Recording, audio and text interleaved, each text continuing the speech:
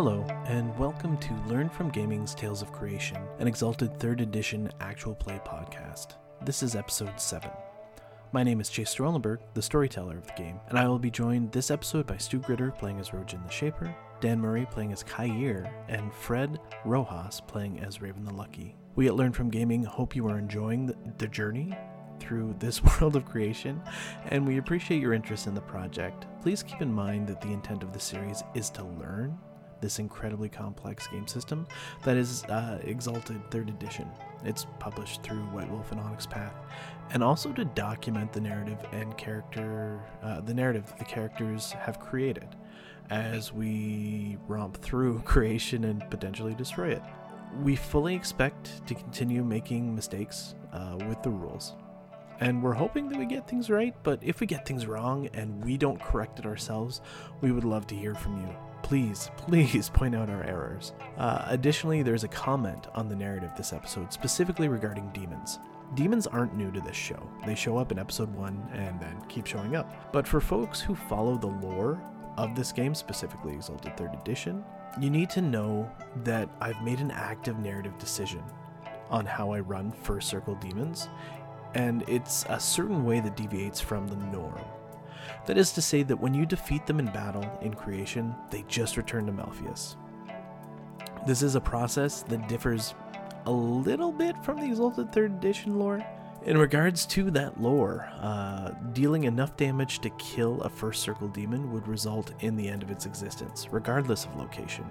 I've implemented these minor changes for my own reasons, and hopefully players will stumble upon exactly why this exists within the narrative as they progress through play. If anyone wants to understand why I made these changes, or if you have any comments about our show, feel free to reach out to us at learnfromgamingpodcast@gmail.com or DM us on Facebook or Twitter. We are always happy to hear from our audience and also happy to receive constructive criticism. Again, thank you so much for your interest in the series. Now let's get back to the story. Hello, everybody, and welcome to Tales of Creation, a Learn from Gaming podcast subcast. It's an actual play for Exalted 3rd Edition. Now, when we left off last episode, Stu's character, Rojin, had knocked down a tree while Raven and Kair had found their own trees to sort of perch in while fighting demons. Does anybody else want to do a quick recap of what they thought was important from the last episode before we jump into this one?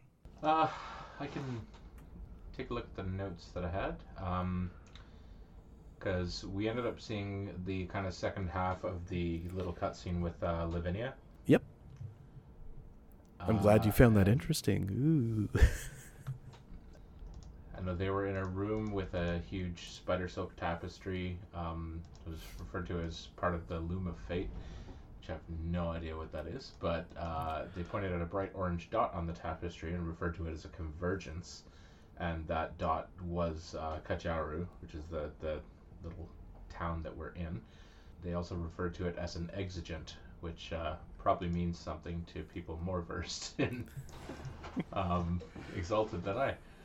But what did we do? We kind of ventured out towards the guild claim, for the most part going towards our mine claim. We had to pass through a claim owned by the guild that was turned out to be a slave mining operation, and had discovered that some of the ley lines in that area had been severed by their mining operation, so a lot of the kind of flow of motes and energy had been disrupted. So a lot of it felt sort of empty and hollow and unnatural. Then we found out that there were demons nesting in our mine, and all the birds were scared, and we ended up encountering little patches of dark black needles. And I have two names written for these. One of them is Needle Makers of Malpheus, and the other is Furman. Both apply. One is a moniker, the other is their actual name. Right. And by moniker I mean like descriptors. So like what they do. Yeah. So before we jump right into things, I am gonna do another quick cutscene Okay. Now, this cutscene starts, and it's actually not too far away. So imagine the camera just panning down through the bedrock, underground, right at the moment where Rojin would hit the tree with a loud thwack, and it would come down and slam into the demons. Oops. Because that's how last episode ended. And then a bunch of demons screamed. So deep under the bedrock, so kind of, sort of around where you're standing, give or take a few feet in any given direction, there's an illuminated chamber, but it's not too bright. And there's a little bit of flickering because most of the light is being produced from a torch on the wall. Now, in this room, there's also a lot of hanging. It's almost like, it looks kind of like drapery, but it's dark, like very, very dark. Almost, for lack of a better term, it's sort of like billowing and shadowy. And inside the room, as this tree strike occurs, a number of things look up. A few of them in the shapes of humans, and a few of them, or at least humanoid, a few of them in other forms. And then the cries of the Furman go out as the entire colony basically announces that its nest is under attack. So a woman with long dark hair that actually goes well past her shoulders, with streaks of brass in it, focuses a pair of violet eyes on what looks to be some kind of gyrating yellow puddle just down in a hole nearby. She straightens and then says, "The Furmen are upset. I think we have some visitors." Out in so just in the corners where the sort of billowing shadow is most dense, and it occludes almost everything, a number of green eyes open, and a voice mutters out, "Yes, they are disturbed. What shall we do with the operation area?" The girl stands for a second, curses, and then says, "We can't chance it." She walks over to a wardrobe nearby, pulls her left sleeve down to about her elbow, and says, "Zaram, I need you to come out." And then the flesh on her arm actually starts to move and wriggle, and something slips out, and it has eyes, but is in the shape of like a fleshy, bony key, and it crawls up into her left hand.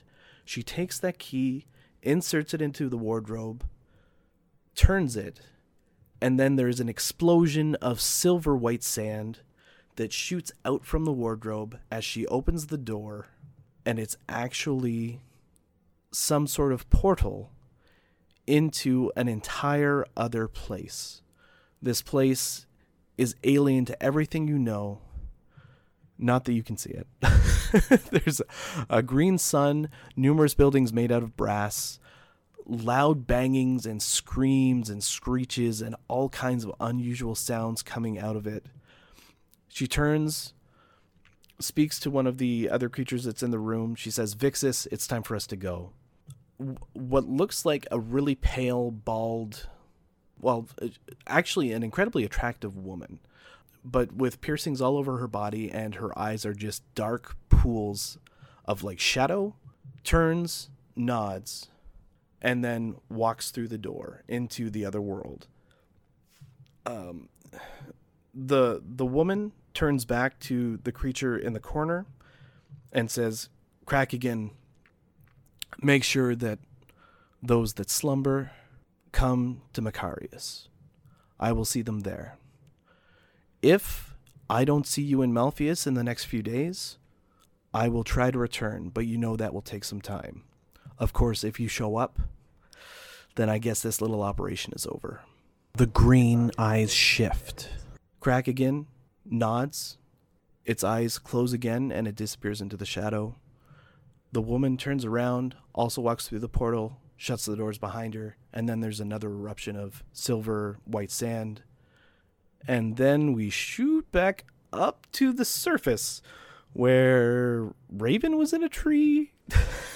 Where our heroes have no idea what's just...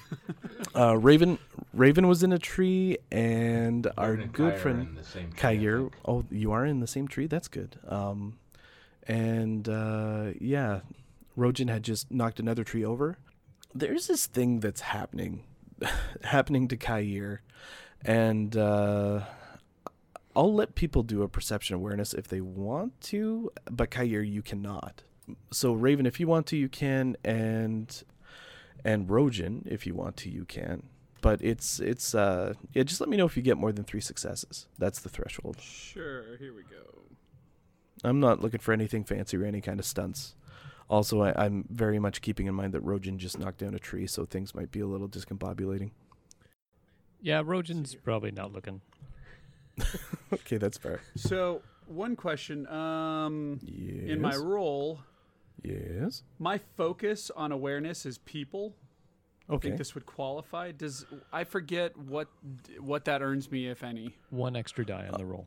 Yeah, that'll give you 1 extra die in anything related to Kair specifically. 9 Holy successes. shoot. 9 successes. Okay, so he, wow. And by he, I mean Raven, who is not he. Raven got 9 successes. That's a big deal.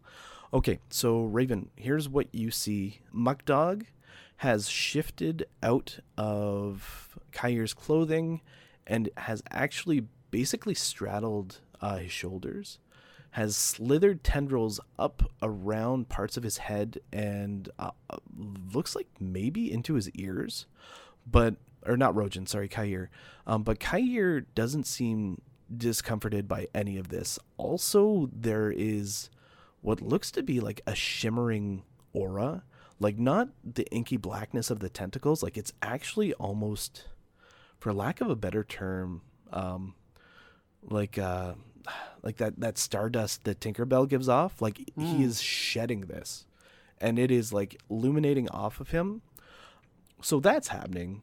And with 9 successes, like, I don't know how to say how weird it is, but you have never seen anything like this in your life. And you can actually see that it's almost saturating and permeating into Kair's skin. So I'm going to stop right there and shift into Kair. So Kair, here's what you're seeing. You're looking out, and you can actually still see all 3 of the Furmen that are down below. You can't just see them. They're illuminated in ways that are almost impossible. So like where the tree fell and would have occluded anybody else's vision, suddenly there are just a kaleidoscope of impossible things allowing you to see where everything is. So you can see the one that is buried and pinned down by a branch. You can see the other 2 that are still up against the wall, the ones that you phased that you were actually in a position to destroy. And that's when a voice starts speaking into your mind. And suddenly what you're looking at isn't Furman, and you're no longer on the stone scrub of the mine, but instead you're in a very familiar forest. You can actually still feel the wet blood of your sister on your hands from where you picked her up where she fell. And those 3 things in front of you are the dragon-blooded that took her life. And in your mind, you hear a voice. And that voice says, "Ye twisted progeny, from which you've pushed form into the wild, familial only in loose heritage and selfish, destructive mistakes. A quick death is too good for you, you monstrosities." And then suddenly your sister's voice echoes in your mind. "Do you want to see the things you hate broken before you, with their weapons less than a breeze on your cheek?" And then the 2 voices merge. "Love and embrace me into your heart, and I will ensure that until the Karufals flow into the sky, you shall be so empowered. Do you accept me, brother?" So what do you do? Fuck. I hope not. Hey, it worked for Star Wars. I mean, we could get mechanical here. I can roll to see if you want to try to resist this social influence roll that is occurring and pulling on a number of your intimacies. I can, and I would, if you would like. Yeah, let's do it. I feel I don't have the capacity to make this decision right now. Okay, that's fair. Let's And leave real it quick, up to dice. For the record, I'm just staring. Like, Okay, well, I do this- not have a reaction. This is a weird thing because, like, in real land, in reality, Kair is actually just wreathed in shadow tentacles that are bleeding fairy dust. So, you know. That's why I'm not quite sure how to react. That's Yeah. why I'm just riding this right now. Okay, cool. All right, just give me 1 second. So first we had all this talk of demons that Rojan isn't sure to believe, and now Raven's going to come up and say, oh, by the way, the rat, yeah, it's actually like a demon octopus. Okay, so what is your guile? I don't think guile exists in this edition. Or sorry, oh geez, yeah, it does. Sorry, it's a measurement. Sorry, I meant your resolve, which is wits plus integrity, including applicable specialty, rounded down by 2, or divided by 2, rounded up. So that would be 1. Cool. Please hold. Okay, now I'm just gonna leave you with the 1. I was gonna say, like, applying all the intimacies and stuff. I'd really just apply 1 major intimacy, which is the hate of the dragon-blooded. But it doesn't matter. Like, I'm gonna see if I can beat 1, and we'll go from there. Yeah. Oh, look, you did it. Cool. Okay, that's good to know. Also, yeah, there you go. So, social attack by Fairfolk, everybody. That's 12 dice. Yeah. So in that case, Kair, just for the sake of what Raven sees, in all of that kind of tenderly fairy dusty madness, you just see him kind of slowly nod and speak the word yes. Okay, so here is what happens. Number 1, you develop a minor intimacy of love towards Muckdog. Okay. Number 2, and this is something that I will try to track, and I recommend that you try to track, anything that you fight that you would define as hating, you now get +2 on all attacks and +2 on all defense. For the immediate future until I say you don't. Okay. So that's an additional +2 to every attack and every defense action you do against something you hate. Additionally, I will be responsible for tracking everything that Muckdog hates. And everything that you fight that Muckdog hates, you will get +2 attack and +2 defense. Oh boy. And guess what? Muckdog hates demons. That's handy. Yeah, not that this matters, but is this like for me, but like is this cumulative? Yes, this is just 2 additional, so it'll be 2 additional dice and then a +2 modifier to his defense. Okay, no, yeah, I was just making sure. Oh, right, because they're different modifiers. Sorry, that's what I hadn't written down, right? Yep. And they do not apply to you. They apply No, I didn't only think to, so. Yeah, I was only just, to Kair. I was like, I mean- yeah, if you cross something they both hate, I was like, that's a hell of a bonus. Oh, gotcha. So +4, no, not presently, Okay. but give this fair folk time around Kair, and maybe we can get there. Oh, well, hey, I'm new to the party. I'll let you know. Let's see if he can work his magic. But yeah, that's where you are. Okay, so also we are starting at the top of a new round for combat. Kair, I was going to initiate the fight with what is effectively becoming a battle group of demons, but you still have an incredible initiative. I think you're sitting up at 18 initiative over 2 crashed Furman, and the other one is now like crippled and under a tree. Thank you, Rojan. So what would you like to do? And actually, I'll read out the initiative tracker so everybody understands where you're sitting. Regardless of what happens, Kair is going to get to decide what happens first because he's all the way at the top. But I'll read the initiative tracker to everybody so they know what's going on. Okay, so we have Kair sitting up at 18, and then the next people who will be able to move are Raven and trapped Furman at 5. Then we've got Rojan at 4. There was a bit of forgetfulness that occurred at the end of the last battle, or at the end of the last session. So one of the Furmen was sitting at around 0, so I dropped him to -1 because I felt that a tree dropping on them made sense that they would drop to maybe -1 because they had crashed, and the other one was sitting at -4. So those two are considered being in a crashed state. Now, what is happening around you is the rest of the nest is waking up. What initially appeared like a bunch of scattered nests is actually just one single large nest with the spikes coming out of different entranceways. So it's probably safe to assume that those spikes kind of litter the entire interior of at least components of the mine. But yeah, effectively what's happened is you've woken up the entire nest, and everything that's in it is starting to move to attack. But they won't merge and form a battle group until this first round of combat is resolved. So that is the scene. Kair, what would you like to do? So how far away from one of the crashed ones am I? In terms of range band, I believe you are either short or medium distance. I think it was medium. It was, oh, Jesus, I'm sorry. I can actually remember. believe it was medium, yeah. Yeah. I think it is. Yeah. Cool. So after saying that, Kair is just going to kind of chuckle softly, pull up his bow, mutter, "You killed her," and fire I'm going to do a decisive shot at one of the crashed boys.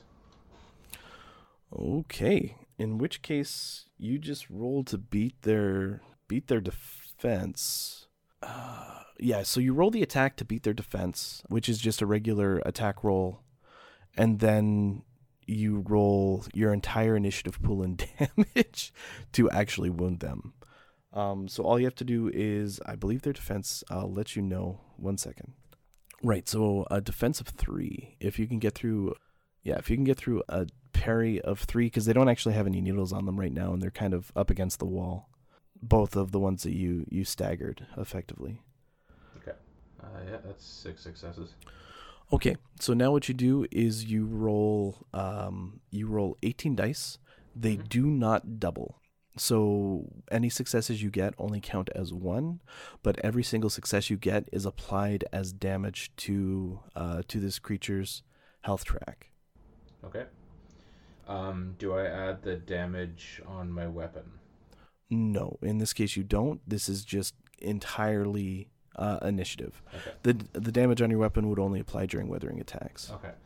And does overwhelming have anything to do with? In no way. The only thing that would protect these creatures would be hardness, and when you are crashed, your hardness goes to 0. Okay. So if you're wearing armor, you might have hardness applied to you, or if you have some kind of supernatural defenses. But anybody who gets crashed, your hardness goes to 0, and this is how you would actually hurt like stronger opponents, is crashing them. Okay. So 18, you said? Yep, 18 dice. That's where you're sitting. Also 6 successes. Oof. Okay. So that counts as a successful decisive attack. Your initiative now resets to 3. That doesn't mean you're going to go again this turn at 3. It just means that next round you'll be starting at 3. Yeah. But we will count the successes on the initiative roll, which is 6 total. So you apply 6 damage to the target that you just attacked. Now that target is actually wounded now. I'm going to let you know that these demons are pretty hardy, so you have done a lot of damage to it. Effectively, and also your bow is no slouch. So imagine the best way to describe it for anybody, take the time to look up Boromir getting shot by the Uruk-hai in Lord of the Rings. I have to look that up. I definitely don't remember that. Because it just enormously powerful hits from an incredible bow. And that one of those just thunked right into just the lower chest cavity of this creature in such a way that like Black Icar starts to shoot out of its back, and the arrow itself actually knocks into the stone behind it, and there's a bit of a flash, and stone chips actually shoot up. But it is still standing. Definitely badly injured. Another shot like that would 100% kill anything. But yeah, so it's still moving, and now we will move on to the next combatant, which is Raven and a pinned Furman. And I can tell you right now that Furman's not going anywhere. Is just going to struggle and try and lift the tree, and it's not going to work. So, okay. So that's not going to work. And so I'm up in the tree at medium distance. And am I correct that this all kind of happened just outside of the cave entrance, or the mine entrance? One of many of the entrances, yes. Okay. There are numerous chutes down into the cave, and those other chutes are where more Furmen are starting to form up and come out. Okay, so we are near an opening, and that's where this is all taking place. Yes, and actually, Rojin has done a very good job of effectively sealing that entrance. You Right. can climb over a tree and then climb through the spikes, but yeah, it's going to be a little tough. And then, Rojin, where are you in reference to us? One down tree over. Yeah. I was a little bit closer. I think I had to close the gap a little bit in order to get close enough to actually drop a tree onto Gotcha. a nest. So we got one guy pinned, and I've got equal initiative with the pinned one, right? Yes. And then we've got the one that's just been run through pretty hard with an arrow. And then we've got a third, right? Is it staggered? Like, where is it? And what's its initiative? I'm trying to remember. It's initiative. Okay, so we'll say that the Furman that just got hit was the -1, and there's a -4 Furman who was right beside it, who Gotcha. basically just watched their buddy get shot. I need to get closer. But if I move, sorry, I'm doing my best to wrap my head around all the aspects of combat. I know what I want to do, but if I move, can I take an action when I get, like, I can go from, my goal is to get from medium to short range. And then do I still have capacity to take an action, or no, probably not? That would be to get to that point right now, that would be a rush action. I don't Okay. think you could take another action without performing a flurry, and that would apply a negative. Stu, correct me if I'm wrong here, but I believe that was either a -2 or -3 to all actions. Not going to do that.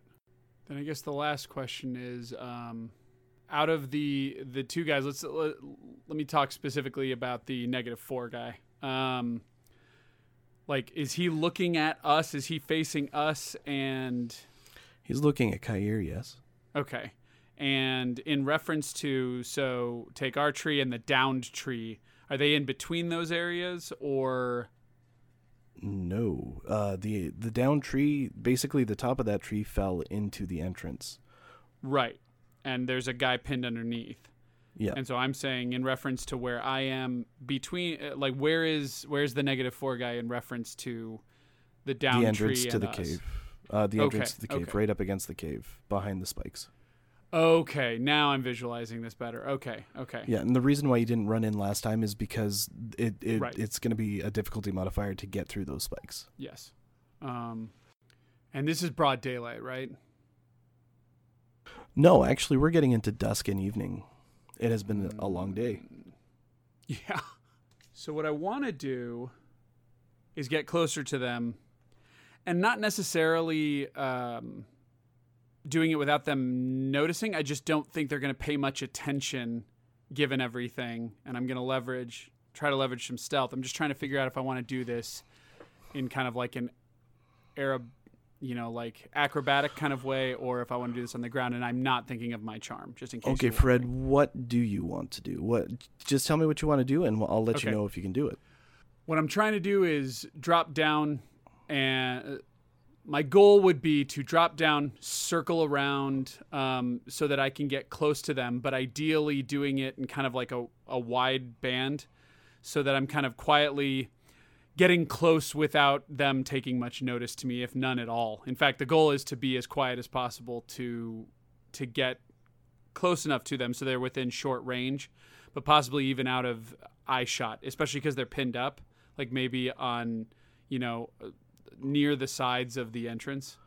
Okay, do you want to basically spend a rush or do a rush and initiate stealth, or do a reflexive move which will eliminate one range band, so that'll put you in short, and perform a stealth roll? Yes, I want to do the second one. I want to basically try to do this in a stealthy way, right? Okay. Almost engaging stealth first, then dropping down and making my move. Okay, in which case I would say that's a dex stealth check. You get the reflexive movement of one range band, like that just happens. So you move from medium to short range. So you drop out of the tree, and then you basically roll into whatever situation you want, and then your stealth roll will decide whether or not you're able to initiate stealth. Nobody's focused on you right now, but there are a bunch of vermin coming out. Right. I'll roll a perception awareness for that battle group. But this immediate group of people, like one of them is concerned about a leg under a tree. The other two are concerned about the glitter dust demon in the sky. Yes. So you're doing all right. So am I just doing a regular stealth roll?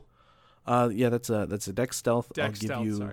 Yeah, that's a dex stealth. So I'll just you just roll that up, and Rojan, just so we have an idea as the dex stealth is rolled. What are you hoping to do? Because you're next in the docket. Well, does Rojan know that there are more coming? Yes. Everybody knows. So we see him flooding out? Yes. You can see it. It's a relatively flat area with the only bumps in the landscape being shrubs or entrances that happen to have spikes coming out of them right now. And now vermin. So, and well, for what it's worth, For what it's worth, I got 2 successes. Yes, I can see that. So that is great to know. And we will see if they can break that when they roll to see if they can see you. But what would you like to do, Stu? All right, Rojan is going to kind of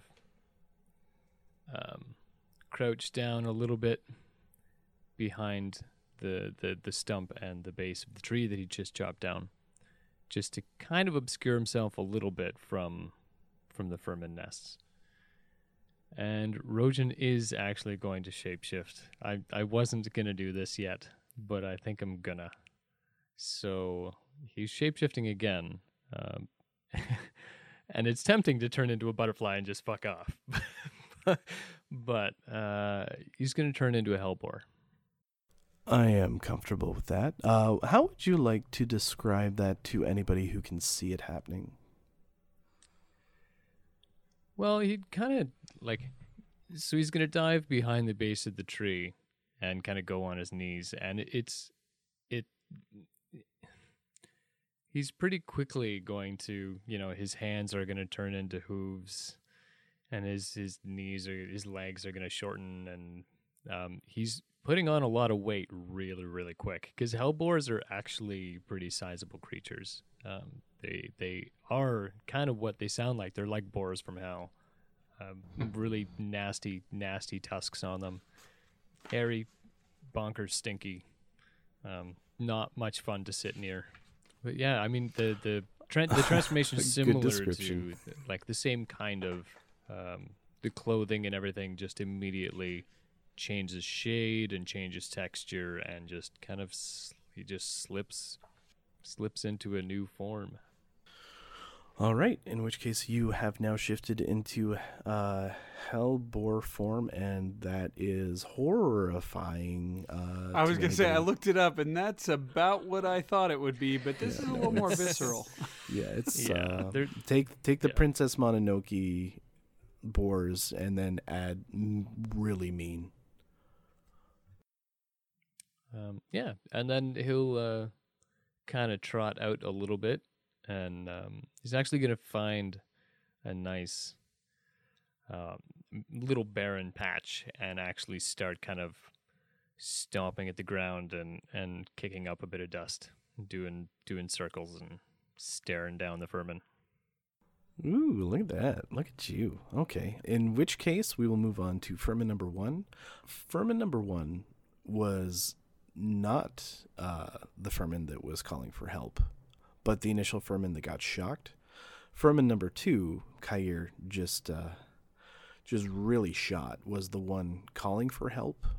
Furman number 1, with the display of genuine concern for a nestmate, grabs the other Furman that has just been shot, and they start to withdraw into the cave. And that is the end of the round. So we are going to reset. You will still be, Kair, you'll be pleased to know you're still able to shoot the evil, dirty, appearing as dragon-blooded Furman for at least another round.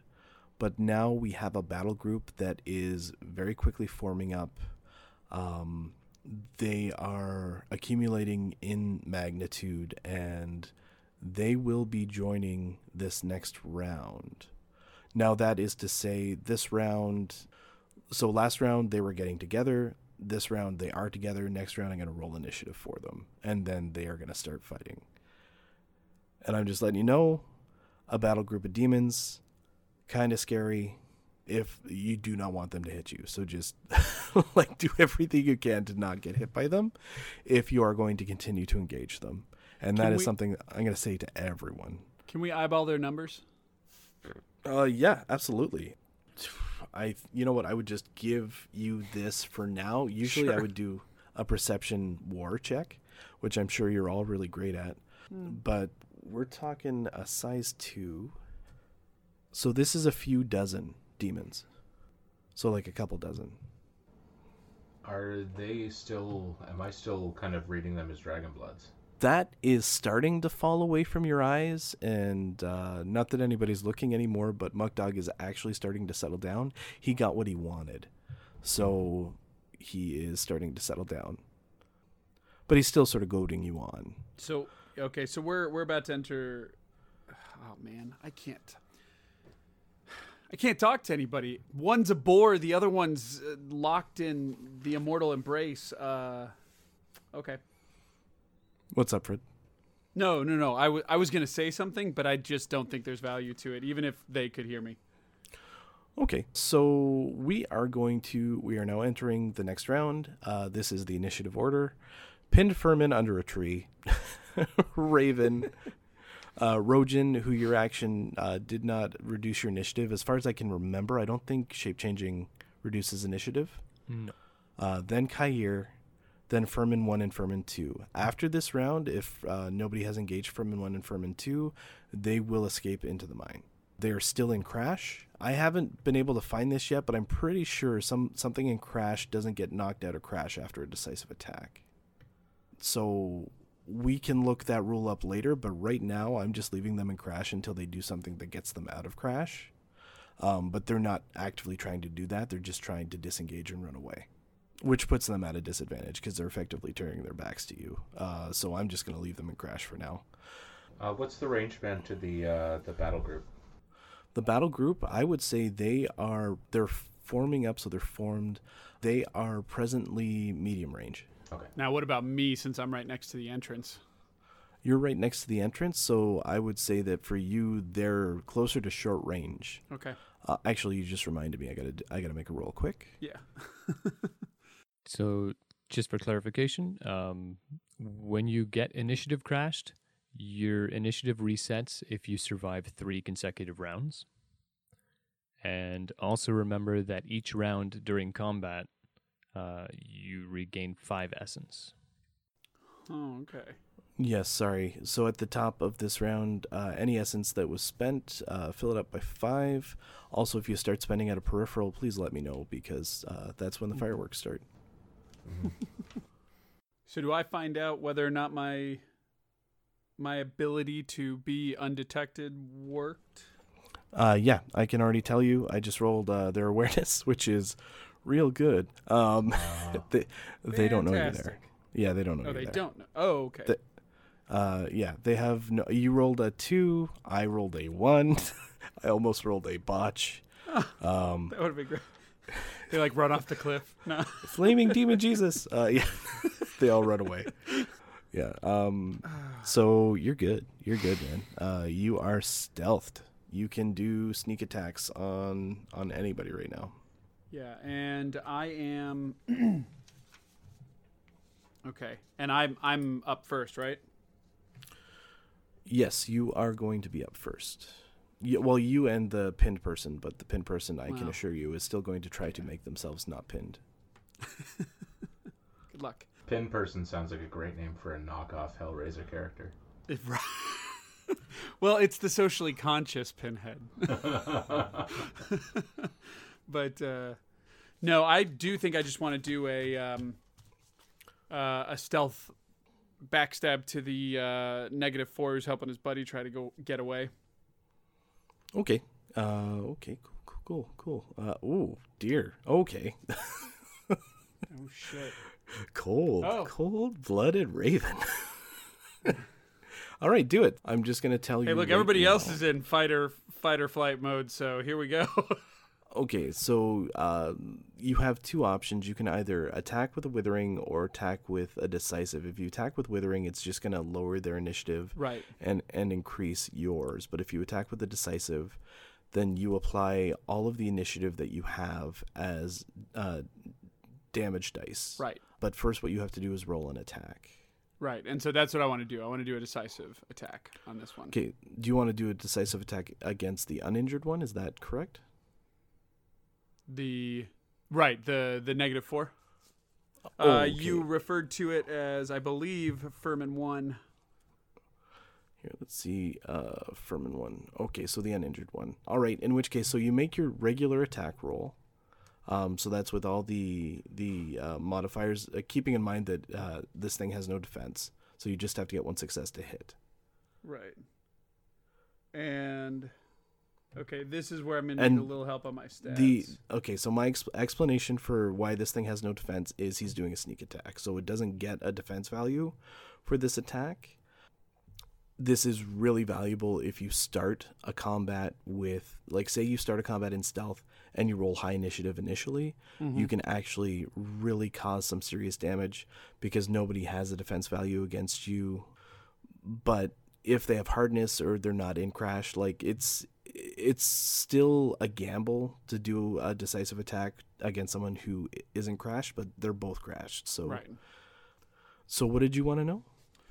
What value am I using to roll? Is it your value is your dex plus melee, Okay. and then your weapon, which I'll let you describe in a second, is plus 4 accuracy. Yeah, actually, at this point, that one we talked about, it's not with me.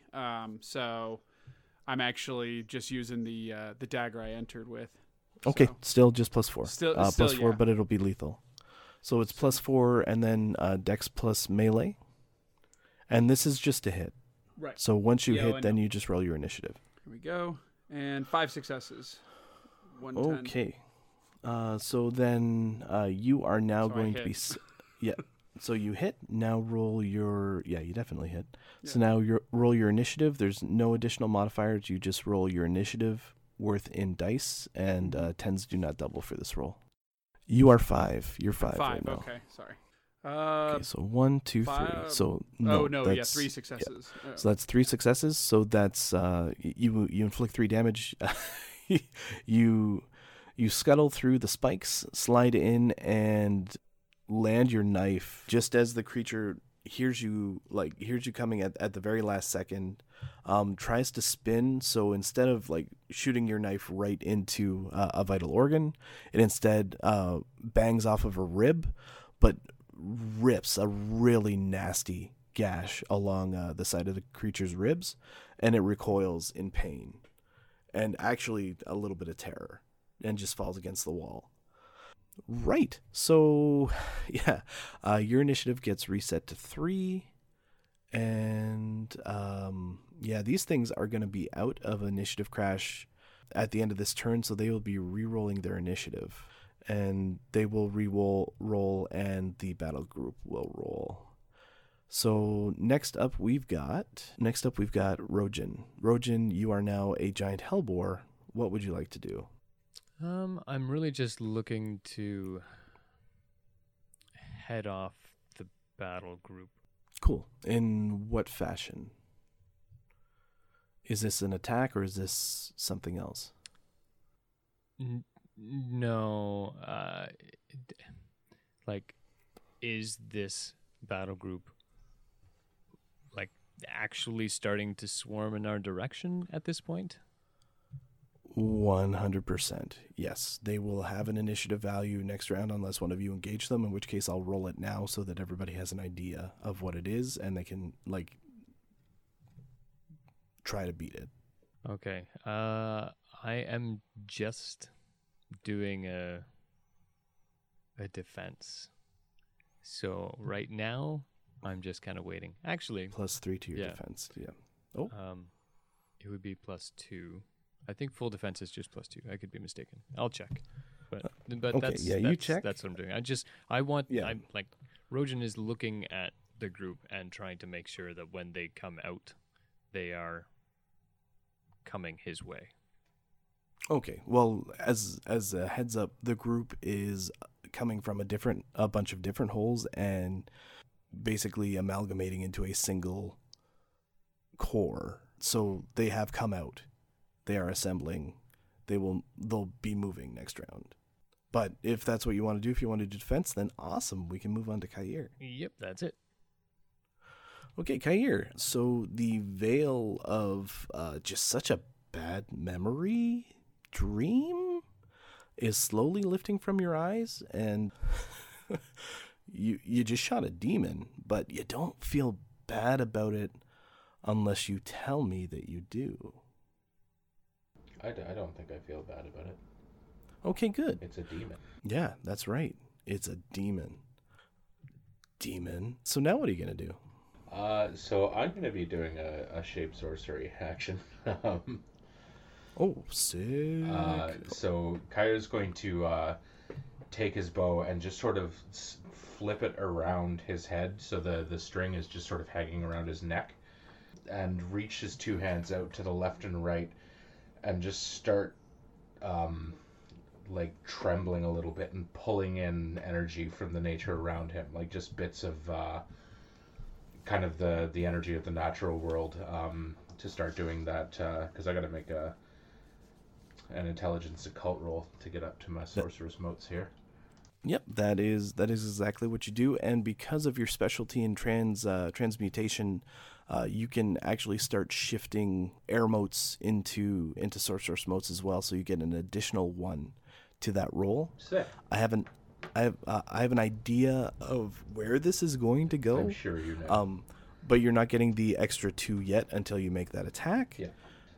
But that said, you've just... I am going to, for the sake of the image and everything, I'm going to be pulling 5 essence peripheral. Whoa. So your case mark starts to show. Yeah. Going to start pulling that in, and anybody listening closely may hear just a weird almost echo of what sounds like distant bird song. Nice. But I will be building up for Death of Obsidian Butterflies. Okay. In which case, I will give that a 2-point stunt, so you get 2 additional dice to your roll after the dice that you're adding with your excellency. Yeah. You get 1 automatic success, and then you will get 1 point of willpower. 1 point of willpower back. You just get 1, which is funny because you had to spend 1 to start casting the spell. I sure did. So as I'm doing this, I'm also going to call out, when I say, get out of the way. Yes, and how many sorcerer's motes do you have to accumulate for this spell, just so that everybody knows? 15. Ooh, yes, this is going to take a little bit. Yeah. I could theoretically do it right here, but probably not. Okay, so that's happening, And that's everybody. 8 successes. Whoa, that's a nice roll. Good job. Also, a lot of ones and twos in there, eh? So you can, anybody around can actually see on top of what Dan just described. When he says that he's reaching out and basically just grasping at the air and shifting it into sorcerous motes, this is tangible and visible in the way that sort of that fairy dust magic display was tangible, but it's like it goes from one extreme to the other in that like this is shaping into something. It's looking almost like crystalline, like it hasn't taken exact shape or form or color yet, but he is out of nothing, out of thin air, constructing something. And you can actually feel a thrum, like within your soul, you can feel something building. And so that's initiative. Let's let's see what else is going on. Man. So meanwhile, back in Furmantown, the two Furmen are now swinging back around to address Raven. They're both injured now. One is bleeding a little bit. The other one is staggered and horribly wounded. I mean, they both got nasty wounds, but one of them's in better shape than the other one. And the one that's in better shape drops its hand down, and you can hear it's not a sucking sound. I guess the best description is like sort of like the slapping sound of Play-Doh or something wet like slime hitting a wall as it slaps its hand against the wall, and the slime that's coming out of the end of its fingertips solidifies into what is effectively a facsimile of an axe or a club, and it holds just that hard lump up at Raven, so it's just prepared a weapon and is now going to fight you. Mm-hmm. But it's not attacking this round. It's just It drew a weapon. It's a letter of intent. Right. So these Furmen have now reset. They will be rolling their initiative. The battle group will be rolling its initiative. When they reset, they just reset to 3. They don't reroll. Oh, that's really, I didn't know that. Thank you. I appreciate that. Also, did you look up defense? Did you get 2 or 3? I knew there was something I was supposed to look at. I would appreciate if you could figure that out. Actually, while he's figuring that out, one kind of pragmatic question here. We're kind of like along the side of the cave entrance right here where we're fighting, where the tree kind of downed. One of you is. What? You are. Me, yes. And so, yes, I'm currently, when I say we, I meant me and the Furmen. Yeah. Me and the two Furmen. The royal that's where we are. Now, the pack, are they still just emerging and they're starting to move this round, or have they, like, where are they located in reference to me and the two Furmen? I would say, so you are now in the cave, so you're not in direct eye contact with any of them. They can't really see you. In fact, they probably don't know that this happened. Nobody was pouring out of this cave in particular, but you don't know what else is down there without the knowledge of that cutscene. A cutscene. I'm not going to go charging into the mine at this moment. Clever girl. Is not that shit? that okay. So I wasn't the only one who was thinking of that. Yes, no. I've seen that, and the special edition version had far more stormtroopers. So no, that is not my thought process. We'll see what happens here. But yeah, if the initiative's reset to 3, that does put me in a slightly better place than I thought I was going to be. Actually, yes, because when you performed your decisive attack and then succeeded, you were also reset to 3. So now, just so everybody knows, Kair, you're sitting at 3 because the sorceress thing didn't really move your initiative up or down, unless casting suggests that it does, but I can't see that anywhere. No, it doesn't. Raven, you're sitting at 3, and both of the Furmen are at 3, so all of you are going to go at once. So simultaneously, which means that it'll be a face-to-face roll if you attack the one that drew a weapon on you. And I don't think anybody's coming after you, Kair, who is going at the same time as you. It just might be the battle group. So let's see how they roll for initiative. Are you guys ready for this? Because it's like the same roll as it was to figure out. Yeah, it's where Raven was. We should be sitting pretty. Oh wow. Okay, so they start at Okay. 3 and get 1 for 4. So they're going at 4. One last thing, and this is for Kair. Didn't you say something like, when I say so, get out of the way or something? Yep. Okay, just making sure. I know what I'm doing. For information's sake, out of the way is at a long range band distance. Okay, well, I'm going to do what I can. Getting down would also probably suffice.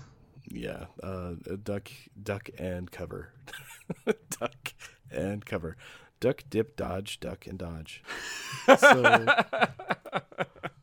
here is the initiative order. Pinned Furman is still pinned and But he's still getting on top. aggravated.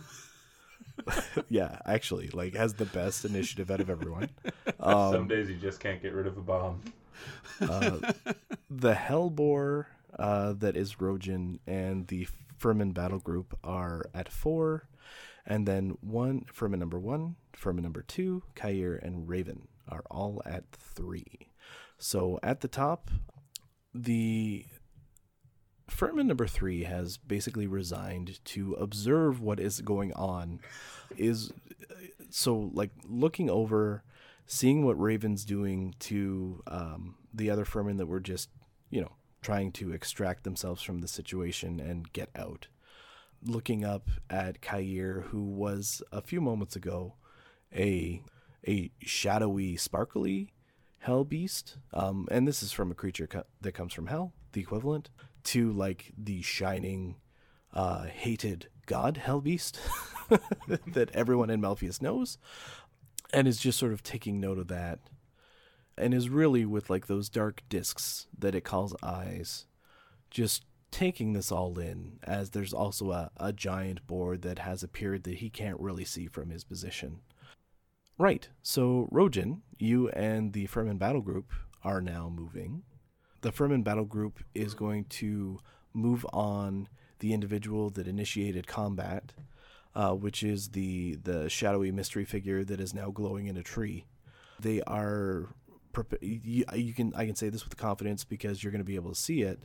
They're pouring out needles. They're ready. They're going to basically throw at. They're going to move forward and volley at Kair. Okay. So what are you doing, Rojin?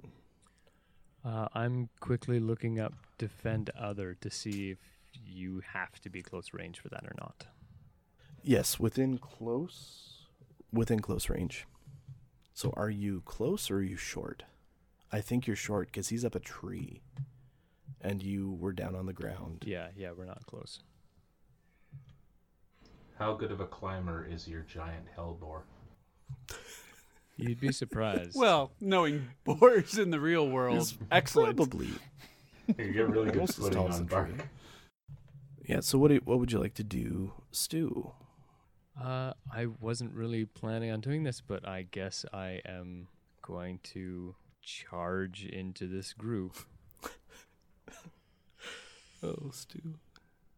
Oh, Rojin. Oh, this is gonna be bad. But yep, nope. Just gonna hellbore, and fucking nose down and pile into this group and see if I can actually, bowl all the way through to the other side. I'm carving a line. Okay, through so them. how are you gonna do that? Like they're short. You'd have to. Oh, so are you gonna reflexively move and attack? Yes. Okay, so then you can close the range band from short to them to close and then attack. Okay, that works. Yeah, I wanted to understand how you're doing it. In which case, continue to describe your massacre. He's been kicking up a bunch of the dust, and Rojin is charging at them so fast he's actually creating a vacuum and pulling all of this dust behind him, which he's going to use to scatter shot pellets into all these eyes of all these stupid Furmen so they can't see him coming and don't know where they're throwing their needles. And just tearing up into the middle of them, swinging his tusks absolutely wildly. Rojan doesn't fight with a lot of grace, even when he's not a boar. So... Okay, sweet. So I will give you a 2-dot stunt for that. So that's 2 additional dice, 1 automatic success, and 1 point of willpower if you want it back. Also, because it's the top of initiative order, any motes that were spent last round, including the 5 motes that you spent last round, Dan and Kair, you get them back. And so as a defense, you are not a small target. You are not in stealth. This large band of demons sees you coming, and what some of them do is they actually slap their hands together and then pull back and solidify the film that comes out of their fingernails and start building a shield to try and stop your advance. And they all start just smushing together, sticking their hands together and creating what is effectively just a giant black orb. They're leaving it a little viscous, hoping to maybe even catch you in the defensive action. But that's just those who are facing you. So they're going to get a defense of, a defense of 5 that you have to beat. You got your 2-dot stunt, so feel free to make your, I guess, dex. Is this brawl? Yes, because you're a savage animal. I believe it's pronounced Boral. Brawl. So this will be your dex brawl. Feel free to use any excellencies that you want. I've already divulged their parry value. The only other thing we're noting is that in this savage fighting style that Rojan seems to have, he doesn't use his dexterity when he's striking people. He's not. There's no element of grace or elegance. He's not aiming anything. He just swings incredibly hard. When he's aiming his attacks, he uses strength, not dex. Oh, I see what you're doing here. You want to stunt in such a way as to be able to to use your thing. Rojan has a charm. He uses strength to hit, not dex, all the time. Right, but then you could also, if you're gonna use your excellency, mix them both together. If you stunted it the right way. Do you understand? I do. I'm just saying he gets to use strength normally anyway. Okay. Yep. Good point. So I was wrong when I said they have a defense value of 5 because they are a battle group and they have a might characteristic. They actually have a defense of 6. Then I will spend a willpower for an auto success. You can do that on attack rolls still, right? Yep. Yes, you can spend a willpower anytime. You just can't spend multiple willpower in a single round. So, unless it's social combat and there's special charms involved. So, Stu, you've got... Did you count the 2 dice stunt with the auto success as well? Yes, you did. Good. Whoa, if you weren't in a different form and your bracers were out, that would matter. No, not yet. Not for this, I don't think. That's a pretty big one. So that was 12 successes. Okay. Stu just rolled 12 successes. 12 successes on 18 dice, which is above average and incredibly awesome. Okay, so Stu, you definitely hit. They have a soak of 6 because it's 3 regular and then because of their size. Sorry, a soak of 5. So take your weapon damage, or take whatever pool you have and just remove 5 from it. So auto successes after the initial defense of 6, and you rolled 12, so you get 6 additional successes on this, plus your weapon damage, and then take away 5 for their soak. Wow. Holy crap. Okay, so let's... That's 10 successes, yeah. Okay, so here's what's going to happen. Just hold 1 second. Number 1, that was a successful attack, so your initiative would automatically go up by 1. Number 2, your initiative just went up by 10 because of, I'm assuming this is a withering attack. Yep. Otherwise, we wouldn't have done any of this. On both of those rolls, that's a 2/3 success rate. He's a lucky man. A 40% roll chance. Like that's So then, because this is a battle group, all of your rolls actually apply to their magnitude. So you just did what is effectively 10 damage to them. So everything you described crashing in, like they take the time to try and put up that shield, and you burst through it, and you just have this black ichor like scraping off and away on you as you are just slamming these things aside and around. You actually stomp on one, and this display, like, people are actually dying, and by people I mean demons are actually hitting a point where they would stop their bodily functions. And what happens as these demons would effectively die is instead their essence gets sucked back into Malpheus. So there are just these moments of bodies contorting in impossible ways that suddenly result in just a blast of silver white sand and like just the smell of copper and a little bit of green flame. And then these things just disappear. And that is happening a lot as this enormous hellboar from hell slams through this group and does a significant amount of damage. I'm just going to actually write this all down. Give me 1 sec. Way to kill Steel Stew. There's still plenty left. Yeah, I was planning on sitting there and defending, and then they just kind of 7, formed a line. 9, 10. Bowler's got a bowl. All right, so battle groups are new for a lot of people. Battle groups function on a magnitude tracker. Stu, you just blasted through over half of their magnitude, but they are still holding rank. They have not broken, and they have not been forced to make a check whenever you get through their entire magnitude track. So that's like a health bar, but for a battle group. Their size reduces, and they're forced to make a check. That hasn't happened yet. So you've gotten those successes, but you haven't quite gotten through all of their health levels yet. Once you do, their magnitude will shrink. Right now they're at size 2. They'll shrink to size 1. You get them past size 1, they effectively break. But if you get them down from 2 to 1, they have to make a morale check. And I'm telling you right now, these are not the bravest demons around. So yeah, you have rattled them. You have hurt this battle group. They have noticed, but they still intended to attack the initial aggressor, though I expect that will not last for long.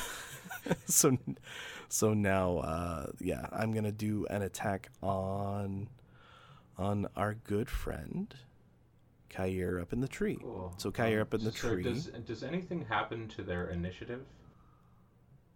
No, battle groups just have a static initiative. Okay. They do not go up. They do not go down. You can gain initiative from fighting them, but basically anything you do to them, any withering you do to them, is damage on their magnitude track. Cool. So he actually hit them. He was actually killing them. Yeah. And more specifically, the spell that I know you are casting has like positive modifiers to basically wreck magnitude. Oh yeah, like anything that's why I picked it. Yeah, anything that's formed up, as long as you can get that spell off, you're laughing. But what's important to note is right now they are attempting to attack you because you were the initial aggressor, and you just really got to hope they don't hit you. So even though on the one flank they are getting absolutely decimated by a hellboar, enough of them are still focused on attacking you that needles are starting to shoot up into the air, and even actual like javelin-sized weapons are coming in your direction. So I'm about to make an attack roll. I'm not stunting this. I'm just describing this is what's happening. These things are coming towards you. How would you like to defend? Is there a branch underneath me? You tell me. Absolutely. Why not? So I mean, I'm going to be going in for the evasion route.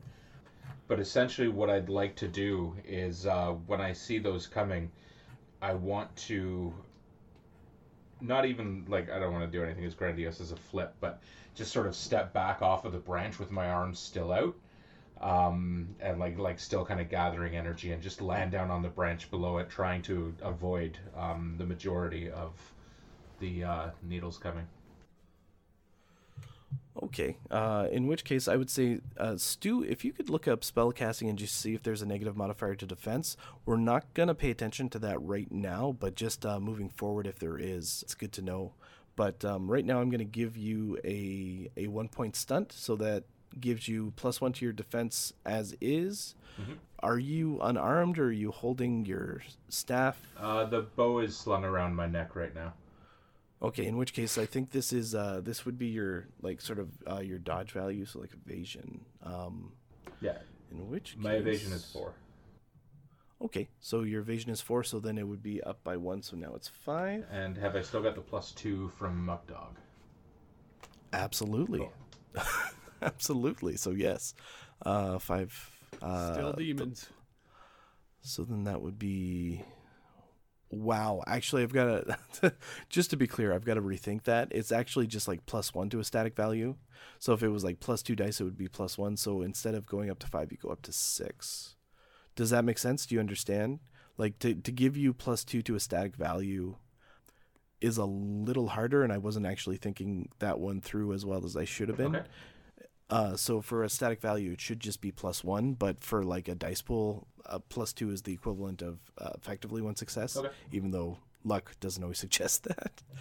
So actually, it's just a +1 for now. Cool. We can review it after this attack if you're still alive. So here we go.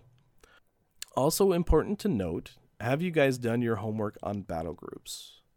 Because I'm about to describe to everybody else what happens when a battle group attacks you and they drop you to 0 initiative. But I'm hoping that doesn't happen to you, because if it does, then instead of you dropping below 0, you just start taking damage. Okay. By however many successes they get you past 0.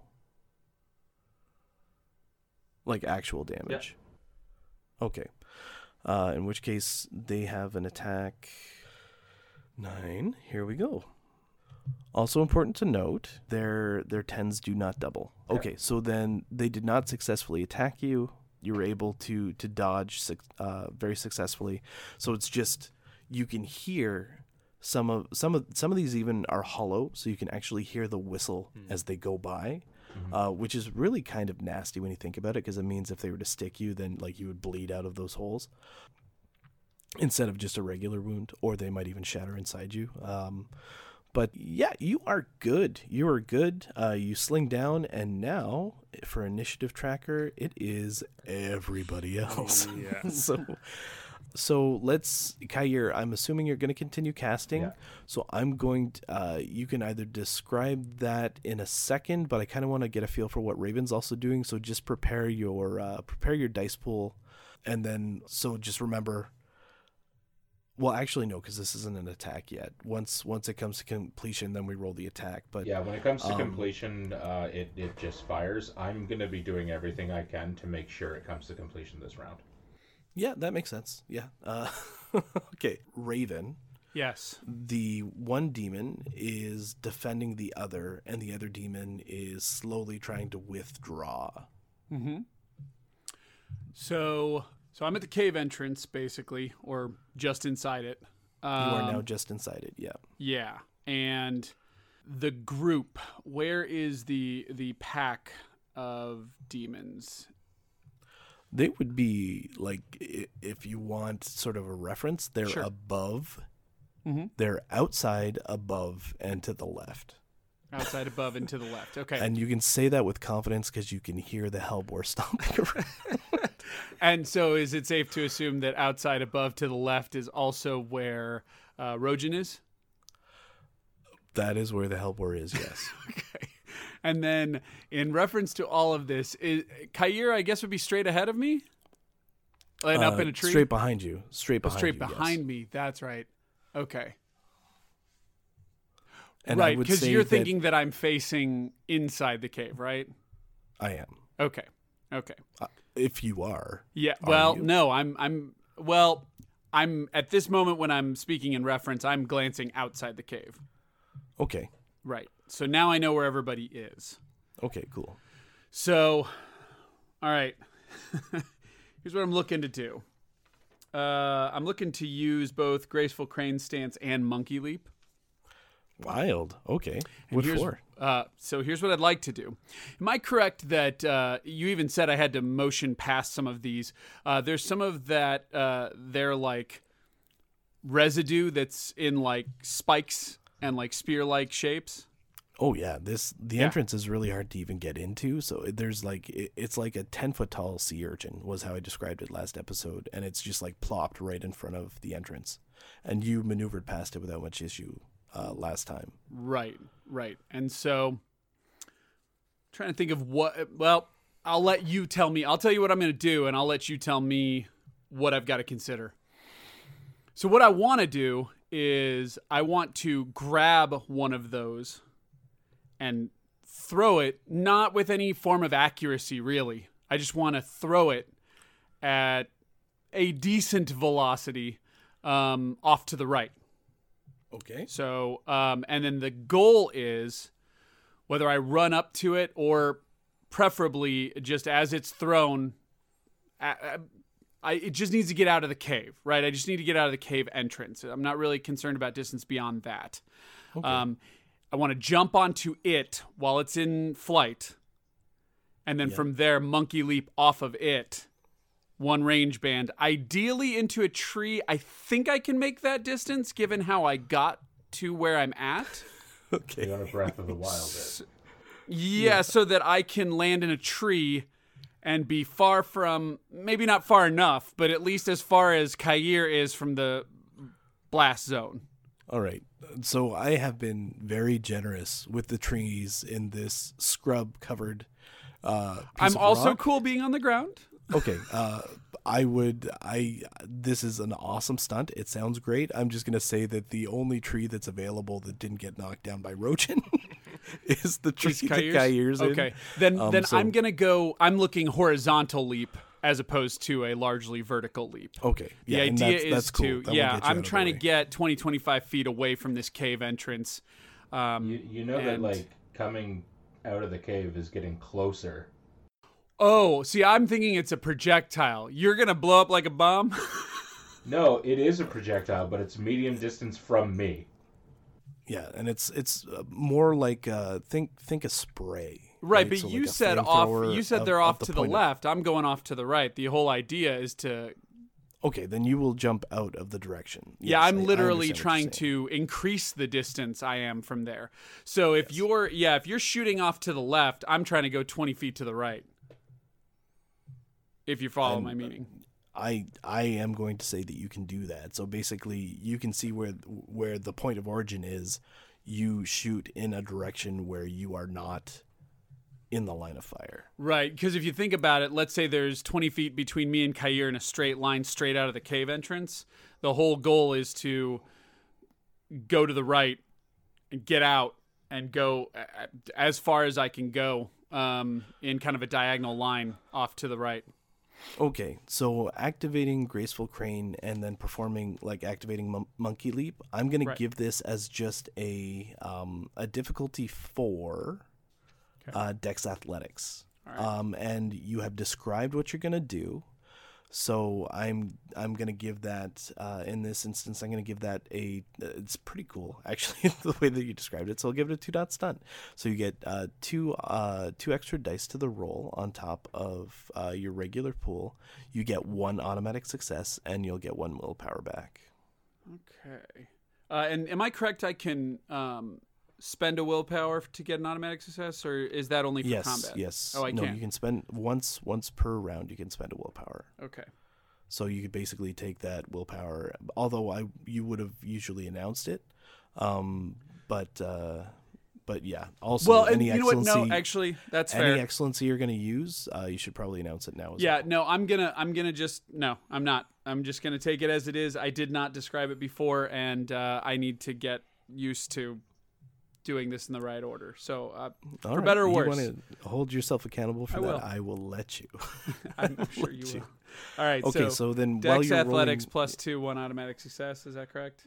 Yep. And while you're rolling that, not Rojan, Kair, are you doing anything flourishy for your spell casting? No, I don't think so. Just kind of continuing to pull in I need to stop myself from dragon balling about this, but Spirit bomb. yeah. Okay. But I am going to. Is there a limit to how much willpower I can put into it? Yes, only one. Okay. Well, I'm going to use one. Okay. In which case, I will let you use that one. Cool. I am also putting 5 motes from personal and 5 motes from peripheral into this. It's I'm allowed ability plus attribute. Right. As the cap. Yes, you are. But the traditionally, you only pull from one pool unless the other pool is gone. Okay, I see. So I would say maybe this time it all just comes from personal. Or it all just comes do it from peripheral and glow harder. And oh my god, you don't want to do well. And no, if you want to do that, you want to do that. You do you. You know. Yeah, you do you. Actually, why am I fighting this? Yeah, you want to be a glowing beacon of justice and truth and awesome. You do you. Also, that roll, Fred. I think I nailed it. Yeah. So 8 successes. Holy shit. Okay, Yeah. so Kair, you decide what pool you're going to take that out of, and I'm just going to describe this. Just give me 1 second. So you disengage from the Furman, and there's actually like this almost a look. If demons had a look of relief, there's a look of relief on this creature's face, maybe mostly out of ignorance because they don't realize what's about to happen. But you basically grab one of the spikes. You don't throw it per se as much as flip it up in the air in a direction, and then because you have graceful crane, you're basically able to lift yourself up just by touching your finger on one of the other tips of the spikes. You throw yourself up, and then as you come into contact with the other spike, plant your feet, bounce off, activate monkey leap, and just catapult into the direction you wanted to go. Which is maybe one of the strangest things that these Furmen would have seen today if the rest of today hadn't happened yet. So now let's see how Kair's doing. So not a big stunt here, but you did spend the willpower, so you get 1 automatic success, and you are pulling from which pool? I'm going peripheral. If you go peripheral, then you went from just iconic, which was showing your cased mark, to glowing, which means you were glowing, and then I believe you are now iconic, which means your anima banner is flaring, and you can describe it to everybody. So what's happening around you in terms of displays of motes and your inner spirit as it becomes manifest for everyone to see? How did I get that big? Here, you started dim. You went to glowing already, and now you're spending 10, so you're going from glowing through burning into bonfire. Each 5. When does glowing come down? Does it not come glowing, like 15 minutes? Oh, yeah, I thought that came down when the essence came back. No. Peripheral, when you use it, it activates, and then even if you're gaining essence back, for each 5 you use, it just keeps building. Okay, we're going to do personal. Okay, good. So then you don't blow up into a giant fireball of golden awesome. I was going to say, as somebody who just played MGS5. Yeah, I didn't understand that, but no, it's okay. It's not well articulated in the rules, but that is how it rolls out. Okay. Even though you're gaining essence back, that doesn't mean your dim is going away. Okay. It goes away with time. Okay. All right. So in that case, here's the roll. That'll do it. All right. So I don't have the rules open to this spell, even though I should by now. Can you just read out loud what happens now that you have more than hit your goal? So this spell in particular, its flavor changed a little bit for the character, but so essentially what happens, their description is sculpting essence into volant black glass. The sorcerer unleashes a cascade of obsidian butterflies. In this case, in Kair's case, it's going to be sparrows. But she rolls perception plus occult as an undodgeable decisive attack applied in a line against enemies out to medium range. Do you want me to read like the whole thing? Mm-mm. Sorry, keep hitting the wrong button. No, in this case, that's fine. Okay. So I would say roll the perception occult. Oh my gosh. In this case, battle groups get a -2 penalty to their defense, so it was, I believe... 6, I think you said. Yeah, so 6 initially, so -2, so that's down to 4. Also, Rojan, get your defense, please. Yeah, I mean, the base is only 4, so I will be stunting that. Yeah, you're gonna wanna... you're gonna want to do something. So I am going to try to... I don't know how to stun this really, but as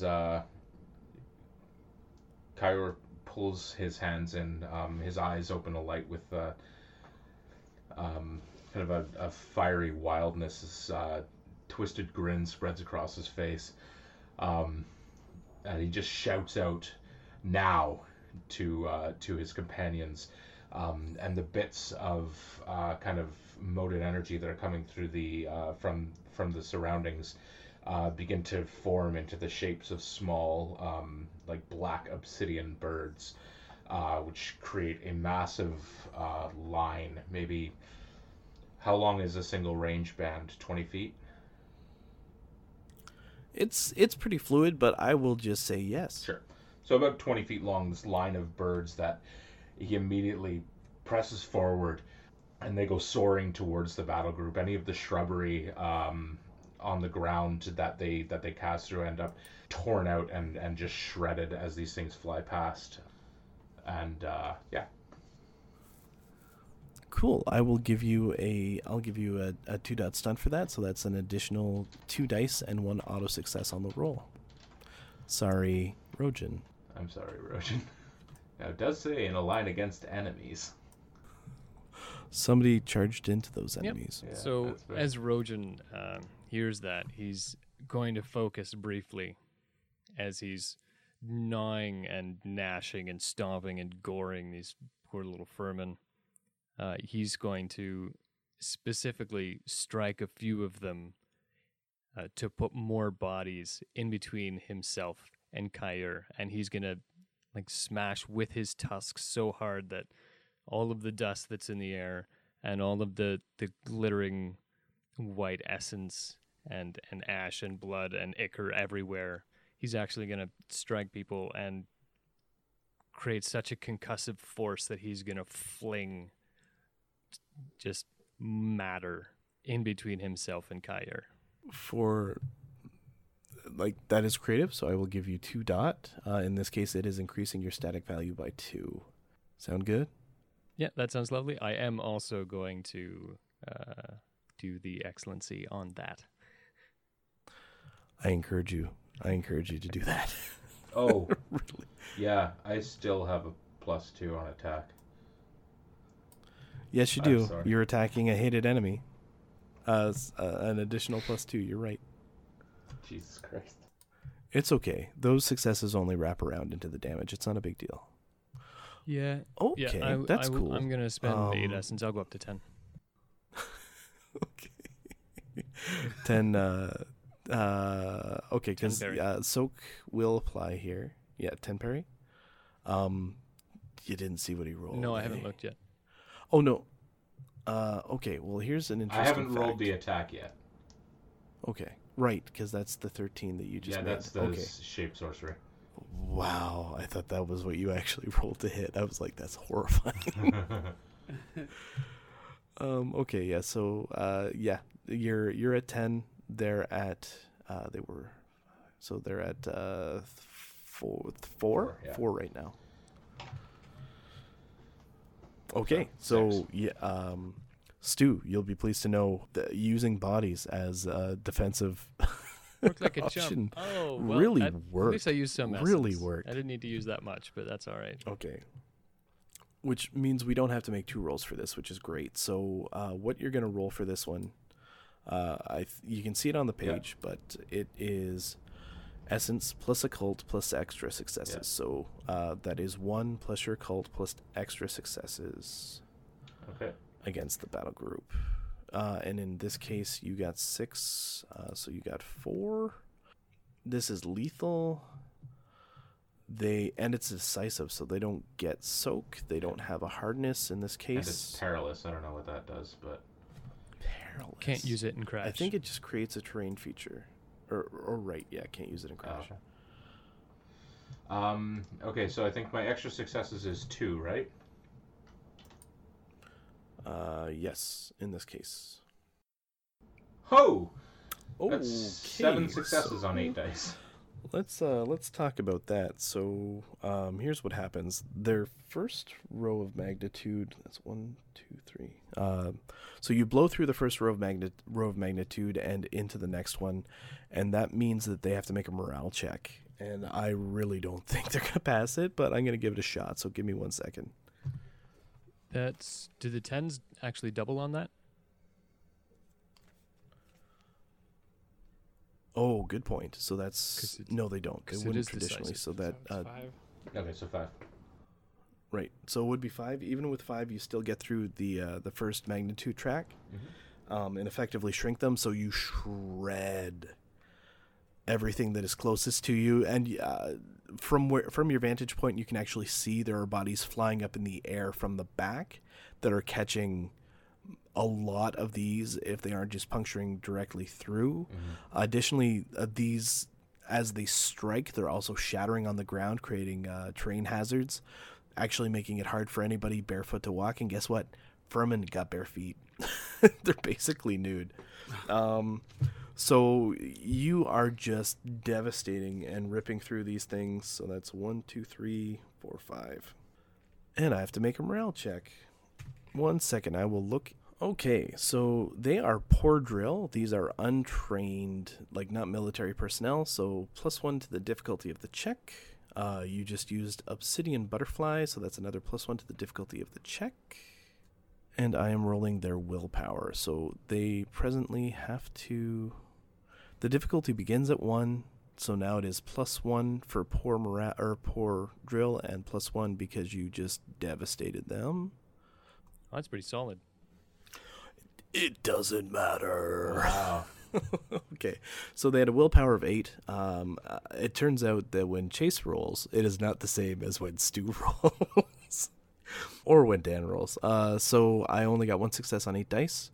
So what happens for this entire group is they came out looking for a fight, but they were really just trying to defend their territory. These creatures by nature aren't the bravest. They're also not the most organized, and they are taking heavy losses. They're fighting what is effectively like a horrifying creature from hell. And a boar. And then, hey, the shock, the real shock from getting hit both by a boar that's causing like concussion level force impacts, but also just what's the equivalent of a mortar shell or a claymore just blasting into the side of them, is shaking them. The entire group is starting to scatter. Anyone who's still alive in the size 1 magnitude is just breaking, and they are starting to flee back into the caves or out onto the steps of the mountain.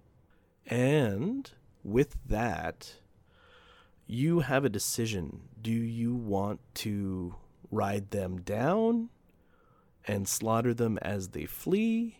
Or in your case, Kair, you can just pick at them slowly over time with your bow, because they're having trouble getting away. The ground is littered in obsidian glass right now. You can actually see some of them stepping on it, then falling down and crunching glass into their knees. Like, this is actually kind of horrible. It's important to note that a number of these, when they were struck, it was just that contortion and then just an explosion of that white sand and that briefest moment of a green flash. And that's happened a lot. So it's just sand and obsidian all over the ground right now. What do you guys want to do? Because I don't think anybody here has the will to continue fighting on the enemy side. Rojan is gonna do a reflexive when he sees that attack. Because Rojan is... What's your reflex? Yeah, it's gonna be a social attack. Against? The group. Of? Scattering vermin. Oh, okay. Well, go ahead. They might still be looking at you.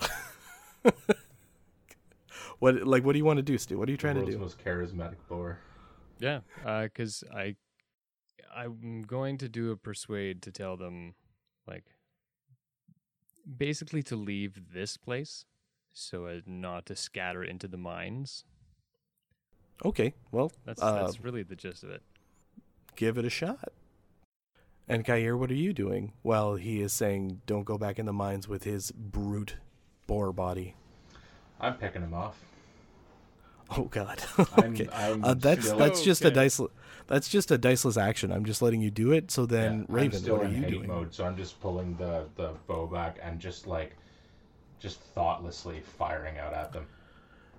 I'm not gonna say anybody else can hear this, but on your shoulder, Muckdog is cooing in the most Shivian way. Good. Wow. Good. I'm not even making that up. That's happening. Like, that's actually happening. Only you can hear it, but it's happening. Well, since I'm relatively small, especially compared to a hellboar, and I have no ranged weapon at this time, Make an omelet. pull out a Yeah. pair of jacks and Hey, you do you. You tell me I what think you from want a- to do, Fred. I think from a realistic standpoint, am I safe to say they are paying zero attention to me? There were the two in the cave. They might still be alive. Right, and I don't mind if they're paying. I'm not trying to do something to them, I guess is the context that I'm trying to say. So I think I'm just going to kind of rejoin. Well, our group is kind of scattered. I'm just kind of cautiously moving low to the ground. Like I think I'm on the ground. So like I'm just kind of ducked down and just kind of moving with some relative grace to kind of close the distance from where I was to the tree. I want to be like near, but I'm not going to climb the tree or go up there or anything. I'm just kind of watching an obliteration that I felt kind of good about because it made my kind of shitty act look pretty small in comparison. And I'm just kind of rejoining the group, but I don't have much to contribute at this time. Awesome. By my own assessment. All right. In which case, I will let everybody. Once Stu does his little social reflexive thing, there is one more thing that's going to happen before we tidy everything off, and we'll see how everybody reacts to it. Okay, so the actual phrasing would be something along the lines of, I don't want to hurt you, but you can't stay here. Okay. In which case, I'll give you a 1. Oh, you already rolled it. Doesn't matter. People are heeding your words, and also just fleeing in terror from arrows. So, maybe 1 or 2 vermin entered into the cave. There are definitely the 2 vermin that like went into the cave for cover. That when Fred monkey leaped away, they probably went deeper into the cave. There is still that one pinned under the tree. The tree was able to absorb most of those obsidian butterflies. It's a little beat up now, like might be dying, might be bleeding, but it's still there. But everybody else starts to sort of shift gears and is no longer fleeing for caves, but just further into the mountain. Excellent. So you succeed. As more of them proceed to perish under the unrelenting fury of Kair. They just keep coming. So then everybody is allowed to make a perception awareness roll right now, if you would like. 3 successes. 4 successes. Embracing the chaos. Both of those will do. The last pinned Furman, who really just is not having much luck today, is looking up at the destroyer of its nest, like the one that it can see, and starts doing gestures, then reaches down, touches what represents its blood, which is the black ichor, pulls it back up, and draws something that actually stays in the air as a shadow, utters what is effectively a Malfian curse, pushes the shadow, and Kair, you can actually feel as something descends on you. And then Mukdog actually says, "That one just cursed you. Kill it now." I will. And you do. Right, so Furman have the ability to effectively mark you. And it's just a minor curse that gives any other Furman that are in its nest a positive modifier for tracking and killing you, like attacking you, in the same way that you just got what's effectively like a super buff from your awesome Fairfolk friend. So it's just the reverse of that. So, anytime you're anywhere near any of the Furmen that were in this nest, like they can track you better, and they can potentially damage you better, but also you got the same benefits on them, and yours is better. So Rojan's actually going to go over to the down tree and see if he can roll it over or lift it up. Yes. But I would say, has Kair, have you executed that thing yet? As soon as Mukdog said that, at this point, with each shot I've been firing, I've just been kind of repeating and muttering, "You killed her, you killed her." And the second he says that to me, like without blinking, I'm just aiming at it and putting one in its head. Heroes, folks. Heroes. Right, We're not heroes, we're gods. There you go. There's a difference. Yep. Cool. Okay, so then that is effectively the end of the combat. People are running. Kair is really mopping things up, and Rojan, you are moving the tree, but you were not in time to spare that last one. So be it. And now here we are. One problem solved, I think. Now what? I say we can keep doing this for about 10 more minutes and maybe see how things go, or we can call it here. Your call. Rojan grunts. For real? Still a hellbore. Oh yeah. Do you want to change out from a hellbore? Does anybody want to have a conversation like he about? was happy grunting. Okay. I'm just gonna hop down from the tree. It doesn't look like there's any more coming right now, right? No. Okay. Everyone has fled who has not been killed. Okay. And a lot of them were killed. Then I'm going to just kind of shift the bow back into stick mode. Cool. It promptly does that in a really cool sort of fancy motion with a loud click at the end.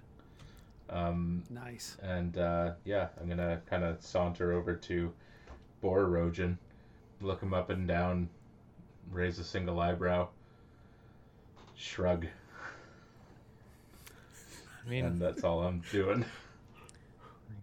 I guess if there's no immediate danger, I'll shift back before too many people notice. I'll probably actually go into the hole underneath the tree to shift back and then climb back up. Okay. You can see what is, for lack of a better description, like just a bunch. Your hooves were actually protecting you while you were a hellbore. The hard hooves are better than the soft flesh feet of a Furman. and when you shift back, you're still wearing boots. There is obsidian glass littering everything in here. It seems like the reverberations and shrapnel might have hit another one of the Furmen that was in there, because you can see what is like a pile of effectively just white sand where one must have expired. In the similar way that when you move the tree, you can see where the other one died. Died.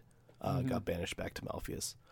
There might still be one that wasn't there to see your awesome display of boreness that moved back into the cave. Is he looking this way?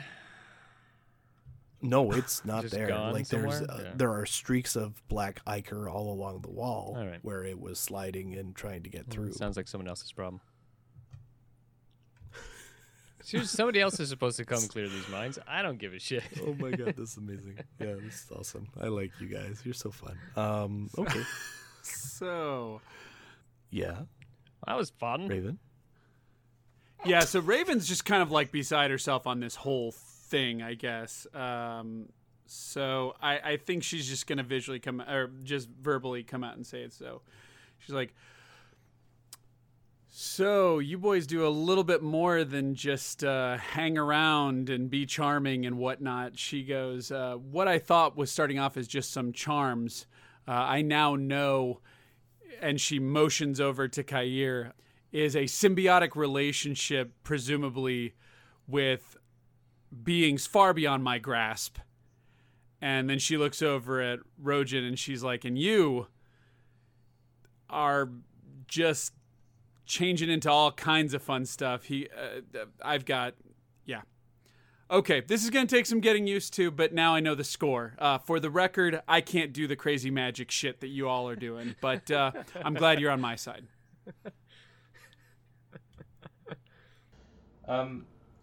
So I don't think I know about what Muckdog did there. You don't. Yeah.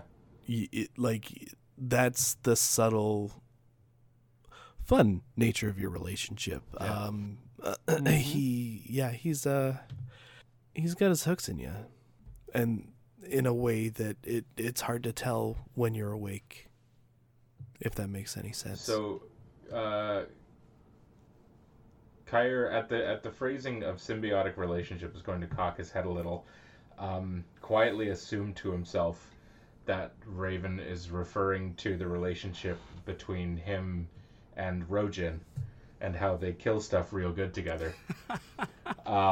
Shrug that off. Perfect. And look up and say, yeah, it was good.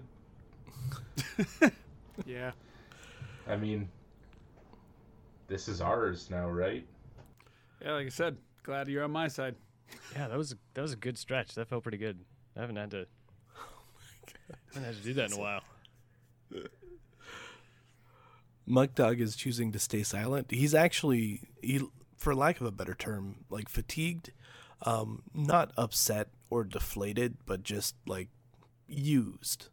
So is actually just sort of draped on Kair's shoulder like one would a rag. a gooey, tenderly rag. Yeah, I mean, I don't know if you guys want to go into the mine or not. I was thinking, while we're here, instead of going back the long way, we might as well make a new road, like straight down to the docks. All right, that makes sense to me, but We could do that. I'm fine with that. I have reservations as to what else might be hanging out. This was just the front door of the damn that's thing. true. That's true. Yeah, might be something actually dangerous inside. I will give all of you the opportunity to make an intelligence bureaucracy roll if you want. Bureaucracy. Difficulty Sure. 1. This is just to Sure. recall something that you agreed on and Hey, signed a contract I for. made it. You That is did not make our it. problem. That they're supposed to clear it out. I'll tell you that none of those numbers came from bureaucracy. Damn it. I did a comma. It's okay. It was worth it. We're Canadian, not French. This is actually fun. Yeah. Okay. So, Holy There's shit! 4 So- successes. Yeah, I'm really good at intelligent bureaucracy at this moment. yeah. So Dan got 1 success, Stu got 2, and Fred got 3. So, Kair, you remember that you signed a contract that said that the guild would assist with any cleanup. Rojin, you remember that you signed a contract that the guild said they would assist with any That's cleanup. why I said it wasn't our problem. Raven, Well, you I had remember, 4 successes for what it's worth. I don't know if that changes anything. You remember it 4 times. You remember that you signed a contract Oh, I with the see where this guild is going. that Okay, said yeah, that so- they would assist with cleanup. So she spits. Yeah, I mean, in fairness, their piddly little mercenaries might have actually had a difficult time with that. So what you're saying is we should continue into the mine You can and do whatever clean you it up as we are contractually Obligated to to. do. Mm. I mean, if we just put a plow on the front of that boar, Yeah, that would add to damage and Ingenuity. Yeah. or like a wheat and thresher, accuracy. Yeah, is there like there a are modifiers. Like a Right. push. So the long and short of it is, like, they will assist with the, I guess in this case, the removal of those spines and anything else that might be inside, if you aren't able to do it yourself, Mm, or if you are reluctant to continue to do it yourself. mm. That's the intent of that clause in the contract. As I am not the strength of this group, and all I'm really seeking right now is a shower and an alcoholic beverage, I'm down for whichever you choose to do. I mean, you talked about We are here. we talked about making a road, and we've spent the afternoon destroying. It might be nice to create something. Early evening destroy. We spent the early It's- evening it- destroying. It is getting closer to twilight? nighttime. Yes. Yeah, get back, have a bath. I could get behind that. Yeah, probably there isn't a shower. Maybe a waterfall. Stu, did you want to make the road down while you're here? Yeah. It's kind of a waste of a walk. Yeah, might as well. If you don't. How fast can you build a road? Very. You laugh, but Probably walking speed. yeah. Nice. All right. Well, Stu, if you want to make that roll, I mean, you've got everything you need to just do it because of your bracers and your skill set. I'm assuming you're probably going to put some essence into it, but just so that we have an idea of where you are, do you want to loop around the guild, the guild claim, because you're basically on the other side of it? So what you would do is you would have to curve around and then come down and out near the Voldavat farm. Ideally, yeah, if we could avoid anyone else's land, I think that would be ideal. That makes sense to me. What if we built a tall I mean, bridge either- over it? We'll get there. That works.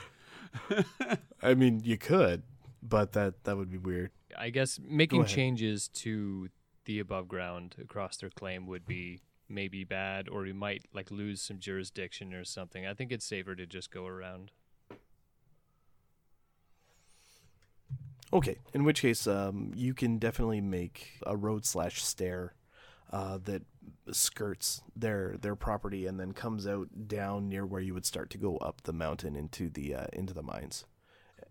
And as long as you roll well, this is a project that would usually take about a week. For you, we know it will take much less as long as you apply the appropriate essence. Okay, yeah. So Rojin uses one essence to summon the tools that he needs from his bracers. So it would probably be in his left hand a pickaxe, and in his right hand like a sledge axe, and he just kind of walks along at a normal pace and just alternates swinging with his left hand and his right hand, and just every time he connects with rocks, they just seem to split perfectly smoothly and tumble out of the way. And every time you look away, there's just, anytime you blink, it seems like stuff is just happening. It doesn't look overtly, like he doesn't look like he's straining himself or swinging hard. It's just weird stuff. Just seems to go well every time he moves his limbs. I will give that a 2-point stunt just because I want to see what you can do. I want to see how pretty this road is. For all you people listening at home, that is 2 additional dice, 1 automatic success. Are you throwing any essence into this? What target am I aiming for? I mean, I was going to say about a 5. For a check. I mean, if you only get, 2/3 of the way down the mountain, you can always just finish the next time you show up. Like, oh, that's true. If you don't hit the 5. No, I imagine this could also be a case of degrees. Like, a 5 is good, a 10 is grand. Well, I mean, that's it, right? You double the target, then you are making a stairway to heaven. Flourishments, yeah. Yeah, I'll throw the willpower I just got at it as well. And we'll do 6 essence. It's not quite a stairway to heaven. That's okay. We need a stairway to town. Is it a yellow brick road at least? Actually, in this case, it's kind of like a cobblestone or like cut into the hard stone brick road, but like cut in a really good way. I was just making a bad joke. Well, yeah, me too. The Kajauru Highway. Yeah. Oh my god. So, Stu, which is Rojan the Shaper, lives up to his name and successfully shapes a stairway/road leading from your mine that skirts around and down the mountain. This includes some pretty nice considerations, not overly embellished. It's sort of more of a chest-high wall than it is an actual railing, but all along he seems to also be considering the fact that somebody might fall down at some point, or if you're trying to roll carts down, a chest-high wall would stop a cart, might not stop a person. but yeah, those are there. It's kind of wild to watch a single man do this at this speed with this like sort of artisan style, but he does it. And so as the night starts to wind on, as you work your way down the mountain, instead of going back to see sweet, smelly Benny and the whole guild crew, you just completely circumvent them, circle down and around, and this walkway actually starts right where the other walkway to the guild is, right down near the entrance, close to the docks. And you're at the bottom, and I think with that, maybe we'll bring things to a close. Because I can't remember who's at the bottom right now, and it's 12 o'clock for me. Now the demons will know how to get back to us. There you go. Bring back to us. Right, so let's stop, and let's talk about what we learned this game. So I think that we should start with Raven. Raven, you have witnessed some shit. So Fred and Raven, what did you learn this game? This game, I definitely learned that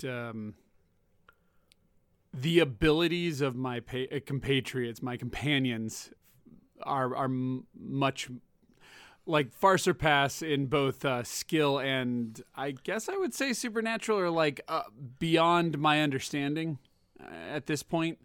So there's that. But I wouldn't say I'm very surprised by everything. I would say I'm more weirded out by Kair's Muckdog situation than I was by Rojan's.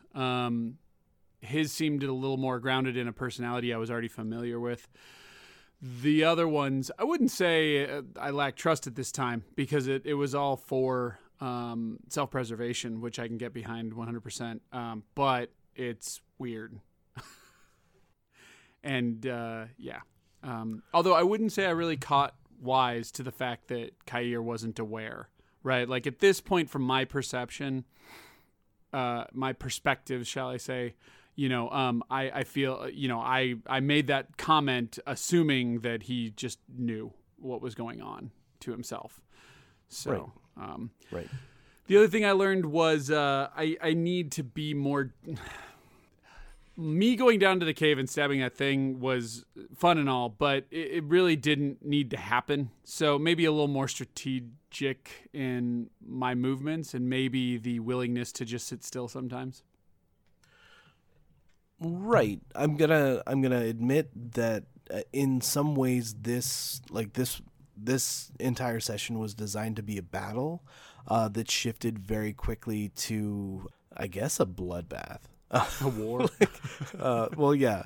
We knew that the battle group was going to be there. I thought it made sense to keep the individual Furman that you initially attacked, just so that Dan could actually monopolize on Kair's incredibly high initiative from the last battle. Like, we never got to see dividends on that.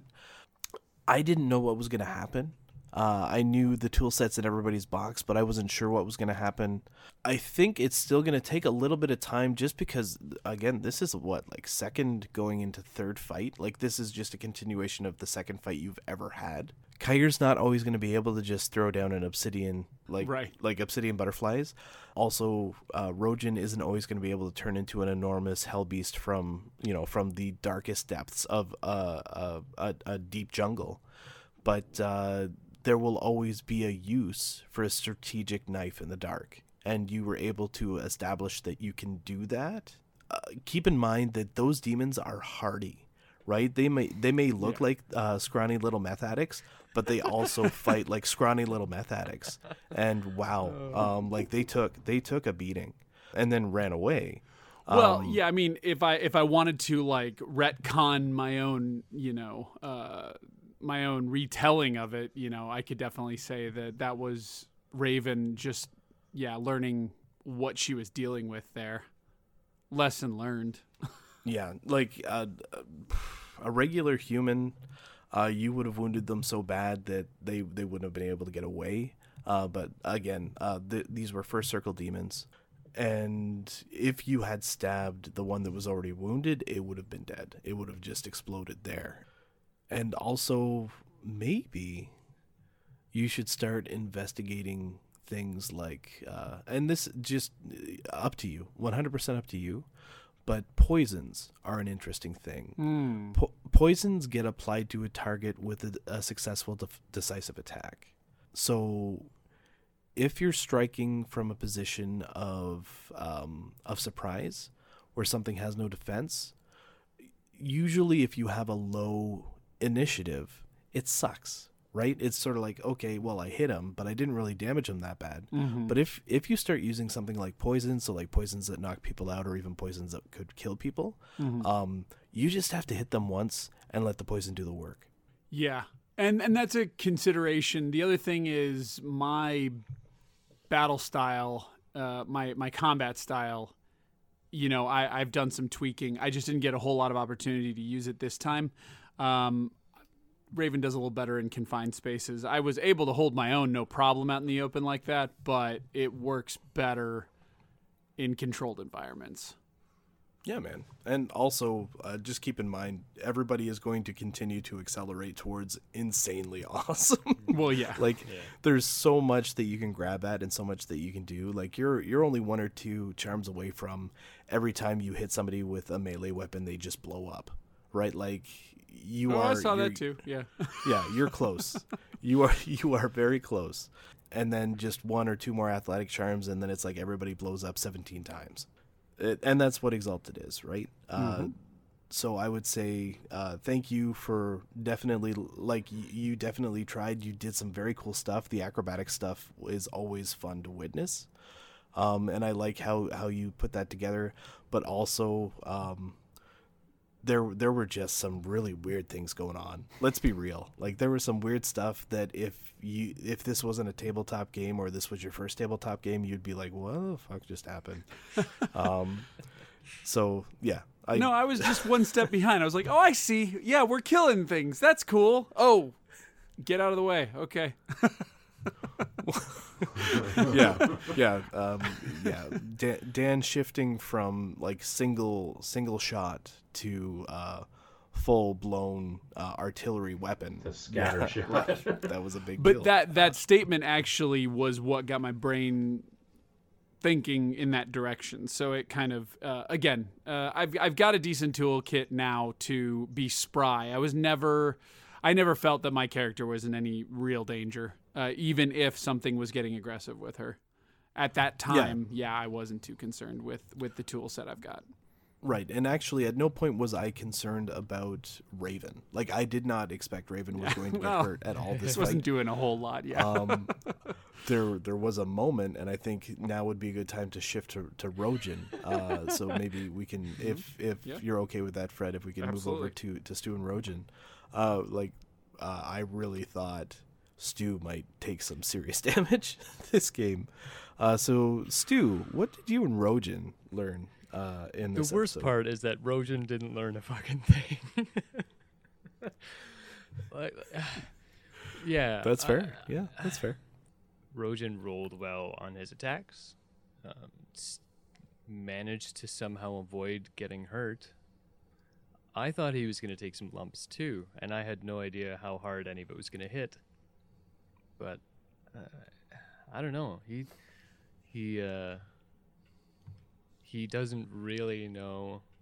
Yeah, he didn't really see anything. He didn't learn anything. If anything, he's gotten a whole lot of false reassurance. Well, I mean, that makes the humility that hopefully might come coming at some point in the future. Yeah, like, it'll be super cool if / when I can finally create something that does that for you. Yeah, because I wasn't sure if I wanted to do the Hellbore. And I, as a player, thought, well, he could really take a shit kicking, and I should be kind of careful. And Rojan doesn't really know what his limits are, so he should probably throw himself into it pretty hard. But now he feels really good, and he probably shouldn't. Right. Well, that's definitely an interesting take on it. And I think we can talk more about that when I talk about what I learned. But let's shift over to Kair, if you're okay, if there's nothing else you want to say today. Yep, all good. You're okay to okay. All right. Well then, Dan and Kair, there was some true focus placed on you, especially right at the beginning, and then you held it with a lot of your actions through this session. In your surprisingly brutal behavior and execution. So, what did Kair and Dan learn this episode? I'm of the mind in the same way with Rojan that I don't know that Kair learned much of anything. There was a very brief conversation with like a mix of Muckdog and his sister's voice that just kind of asked him to give in, and he agreed without really considering it. And I don't know if he even is considering that yet, or what that is. I think that's all still kind of coming down. Really, all he did was murder a lot of things. Yep. I noticed that too. And as a player, it's a direction that I think I surprised myself with it as well. It was never a sort of way that I saw it going, but the scene that you showed him and the very intense memory of that experience is the kind of thing that will drive a guy like him to serious violence. Like it's feeding or it's using his like deepest hate to move. And so like everything he was killing as though it were, or as though it was, the people responsible for taking his sister from him. So it's, I think I don't think Kyre learned something, but I think I learned something about him. Right. And that has been it's a cool experience. And I mean, like, you know, mechanically, the battle groups thing is neat. That's you know, another thing to keep track of. And I think this is also the first time that I'm really starting to understand just how powerful we are. Yes. I haven't had the kind of contextual experience yet to really drive that home. Right. And this one did it. Okay, good.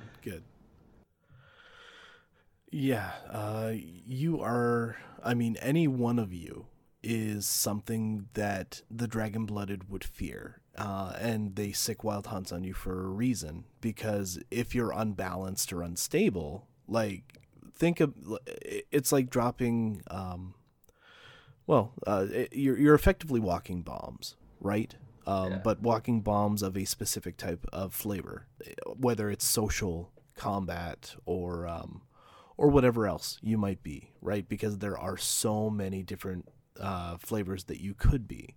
I don't think all of you have to be good at combat, because you can also be good at other things. You just have to find something that you're really enjoying and lean into it. But with Exalted, the other thing to remember is there are some really dangerous things out there. And you, today, if we're going to shift into what I learned, but I'll give you one more chance to talk, Dan. Today you taught me that you are more than capable. All of you together are more than capable of surviving something that I thought was going to be maybe a potential challenge. And so then the real challenge for a storyteller in this game is to try and find that balance. Because say one of you starts to really focus on something else, and then you get caught up in a fight that I designed to beat the really, really good fighty guy. That person who's caught in that balance, I've got to think about narrative reasons why this group of super killy things isn't going to kill the person who's not good at also killing them back. But yeah, Dan, was there anything else you wanted to say before I shift into chase and storyteller mode? No, I think that's it. Okay, so then what I learned, number one, I was actually a little scared. I put this battle group together because I really wanted to test you guys. And realistically, if it had hit someone, there was some real potential for damage and pain. The fact that you all got away without a single health box filled, I'm not going to say it bugs me. It's just, it gives me an idea of what I should start throwing at all of you, which is good because there is a lot of stuff out there. I'm not saying that the next few games are going to be combat heavy, but I know what's out there and I know what its capabilities are, and so I don't feel so bad throwing this stuff at you. Is it 4 Furman battle groups? You're funny. Well, I guess you'll just have to find out. But more importantly, you've just overcome what was a pretty big obstacle, or what I thought was a big obstacle, efficiently and by yourself. I'm not going to say that the mines are 100% cleared. I'm not going to say that we know what's down there, even though we got a cutscene. But there isn't a lot standing between you and starting to extract what's in that mine now, which means that specifically for Fred, so Raven's decision at creation to take the merit that would allow her to have wealth, like that will finally get paid off. Mm-hmm. We will start to see things like the party that has been proposed.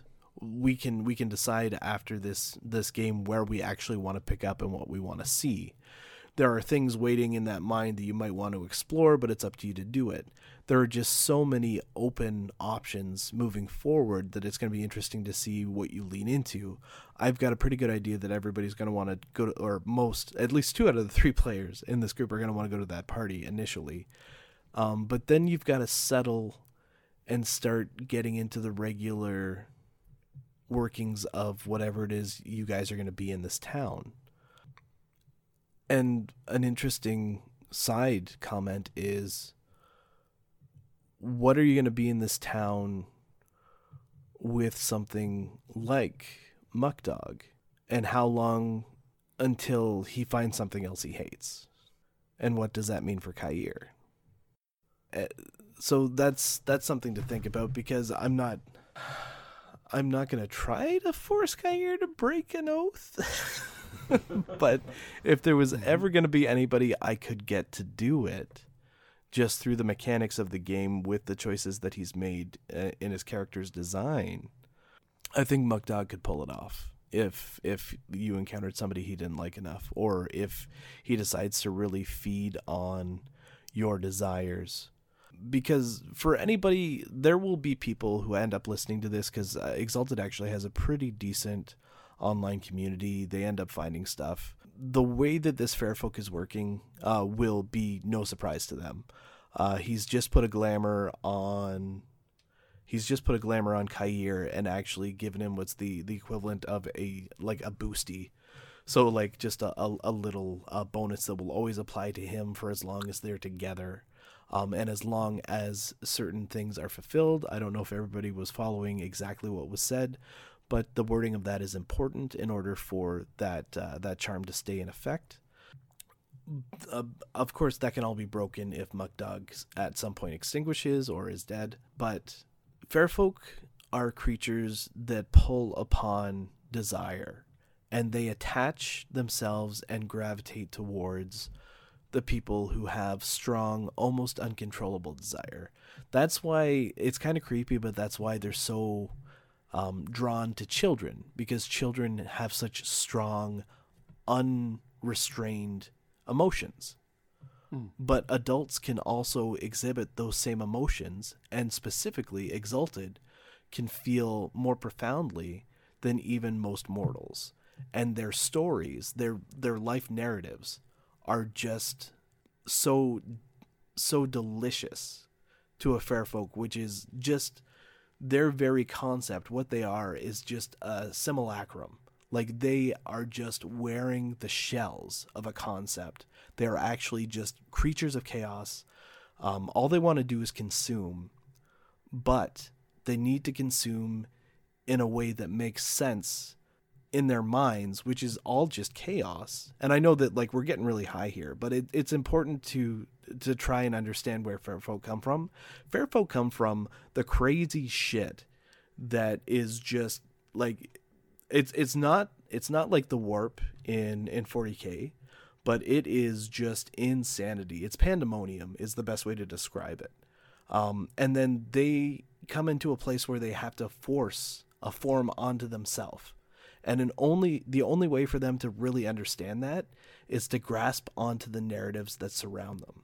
And in order to do that, they need to consume the emotions of people so that all of that makes sense. And that is where Muck Dog is. He's sitting on the shoulder of one of the strongest feeling people around. Absolutely, Rojin has a super huge ego and an incredible story, but like he's relatively ambivalent to a lot of what's going on. He may have strong emotions, but he isn't really displaying them. Raven is just new to town. Muck Dog's just encountered her. So any of those strong emotions are actually really well guarded. Like Raven, just the way that she presents herself, she's really well guarded. Like Kair wears those emotions on his sleeve. He is a damaged dude, and he is trying to resolve that. And that is why Muck Dog is there, and he is living it. He is loving every moment of it. Mm-hmm. And he will take that. He'll take advantage of that if he can. But, I mean, narratively speaking, he's an ally. You just happen to be what he eats. Yeah. No, it's gonna make for some really rough and intense and wonderful moments, I think. Yes, and that's what I'm trying to draw on, and I'm trying to provide, and I'm hoping that I can do that for everybody. It's just you just happen to take something that can enter your dreams and manipulate you in just such a personal way, because this thing was around when your sister was still alive, and saw things that impacted your character on such a raw emotional level. That helped shape who he is and why he exalted. And this thing is just going to keep using those images for as long as they work, or will try to find new things that will motivate you to do things that it wants. Because that's just how he functions. That's how he's always going to function. And it's up to you to decide whether that's okay or not. Maybe somebody else will have a conversation with you at some point and be like, hey, I don't know if this guy's really your friend, but like that's part of the drama, right? That's all just part of the drama. And sorry, just went on like a big rant about Fairfolk, but it's important to kind of understand where they're coming from. They're a really hard concept. And you decided to take one as an ally, and I was just hoping that I could do it justice, because it's also hard to portray them in game. But hopefully I'm doing an okay job. Oh yeah, no, I love him. This is the first time that he has presented him, or that you have presented him in a way that is scary.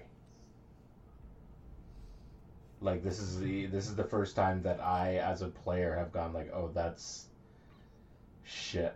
Like what's going? Oh, I'm in trouble, right? Like not to put too fine a point on it, but as somebody who's like read and been familiar with The Darkness, the comic, and I think there were games too.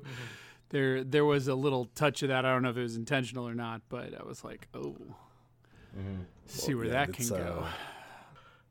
The first Exalted game I ever played, I chose to have a Fairfolk as an ally, and that ally was a liability more than an asset. Oh yeah. And it's a delicate balance, because you want your character to feel good about the decisions they made at character creation. You want those decisions to have value, and like just peeling it back for audience and for players, like Muck Dog was not doing a lot. He was helping here and there, but in terms of what you invested into those points of merits, I was just like, this needs to start to matter in the same way that your bow needed to start to matter, right? Like you invested in that bow, it should matter. So being able to use it, like watching you use it for the first time, was really gratifying. In the same way that Fred, like you bought a mine at character creation, you should have access to it. Right. Right? I wasn't going to make it super easy, but I was going to make it like it was going to be the logical conclusion that you would be rich and you would be able to do whatever you wanted, and you're basically there. In the same way that that Stu has a cult, like he has a cult, and he has a bunch of resources in town that keep him there, but also allow him to do all kinds of things. Like I just want these decisions to matter and to actually feel like they have an impact. And even me as a storyteller, I'm still learning how to do that. But also, addition to everything else I learned, like you motherfuckers are cold-blooded. Like Fred, you ran in there and stabbed that thing in the back. They were just trying to get away. Those poor defenseless demons. Demons. All right. How dare you kill my poor NPCs? No, I was like, where are you going? Where are you going? Man. I can help, guys. Yeah. I'm helping. Here's how I saw it. I saw it in my mind. I nailed the other one trying to help the one getting away, and then Kair hits him with the bow and arrow, while Rojan keeps the group at bay, at least for a turn, and we do that. But then Kair whipped out basically the magical equivalent of a rocket launcher, and I was like, okay, now we improvise. Yes, you brought a spoon to a gunfight. Yes, I did. Yeah. Like Rojan was planning on defending and then doing the reactionary social thing to say, I don't want to kill you. You do need to leave. And then expecting some damage from the party to convince them to go. And Got it. then he That shit all he moved so gored quick. some- Like yes, there was like yeah. this was like the Ron Burgundy, like that escalated quickly moment.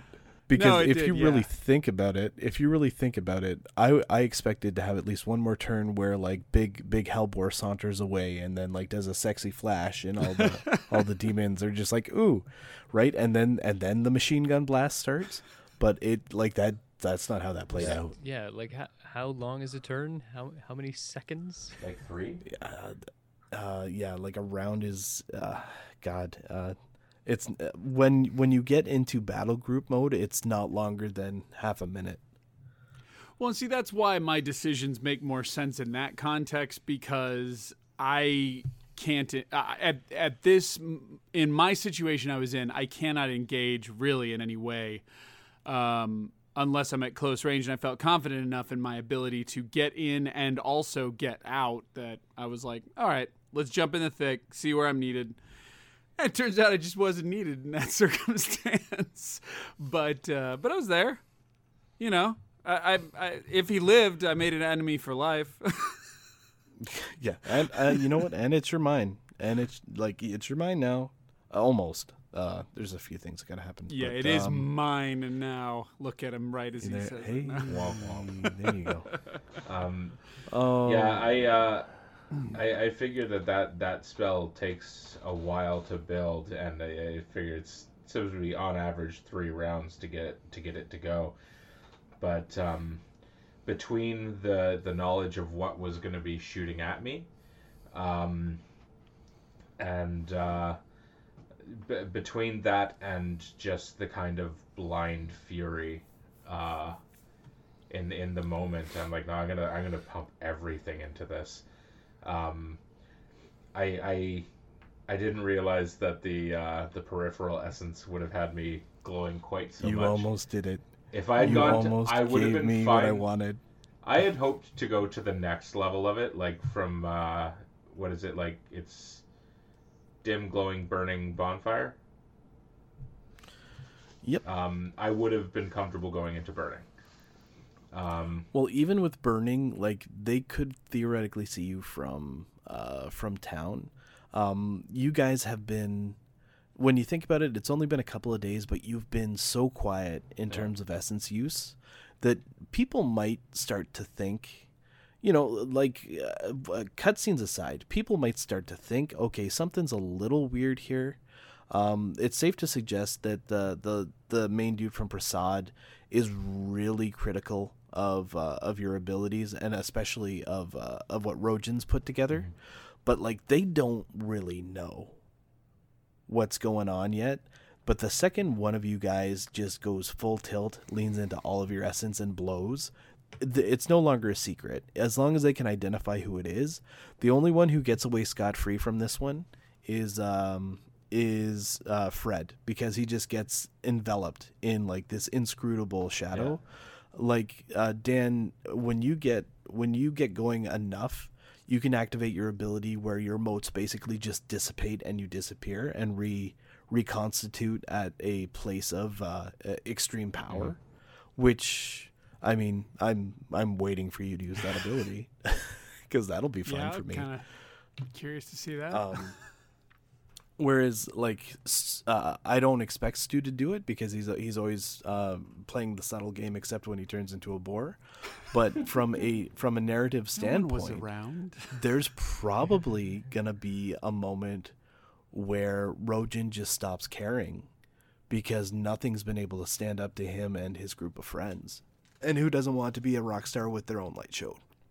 It'll happen eventually. And the lunar anima is like brilliant light shooting into the sky, visible for miles. Like there's no hiding it. Yeah, in the same way solar, right? Like one of you guys blows, people are gonna know. But with that, I think maybe we'll close this one off, unless you guys have anything else you want to talk about. No, I think I'm good. Yeah, me too. That was fun. Cool. All right. Well, thank you all for joining me for this excellent adventure. Dude.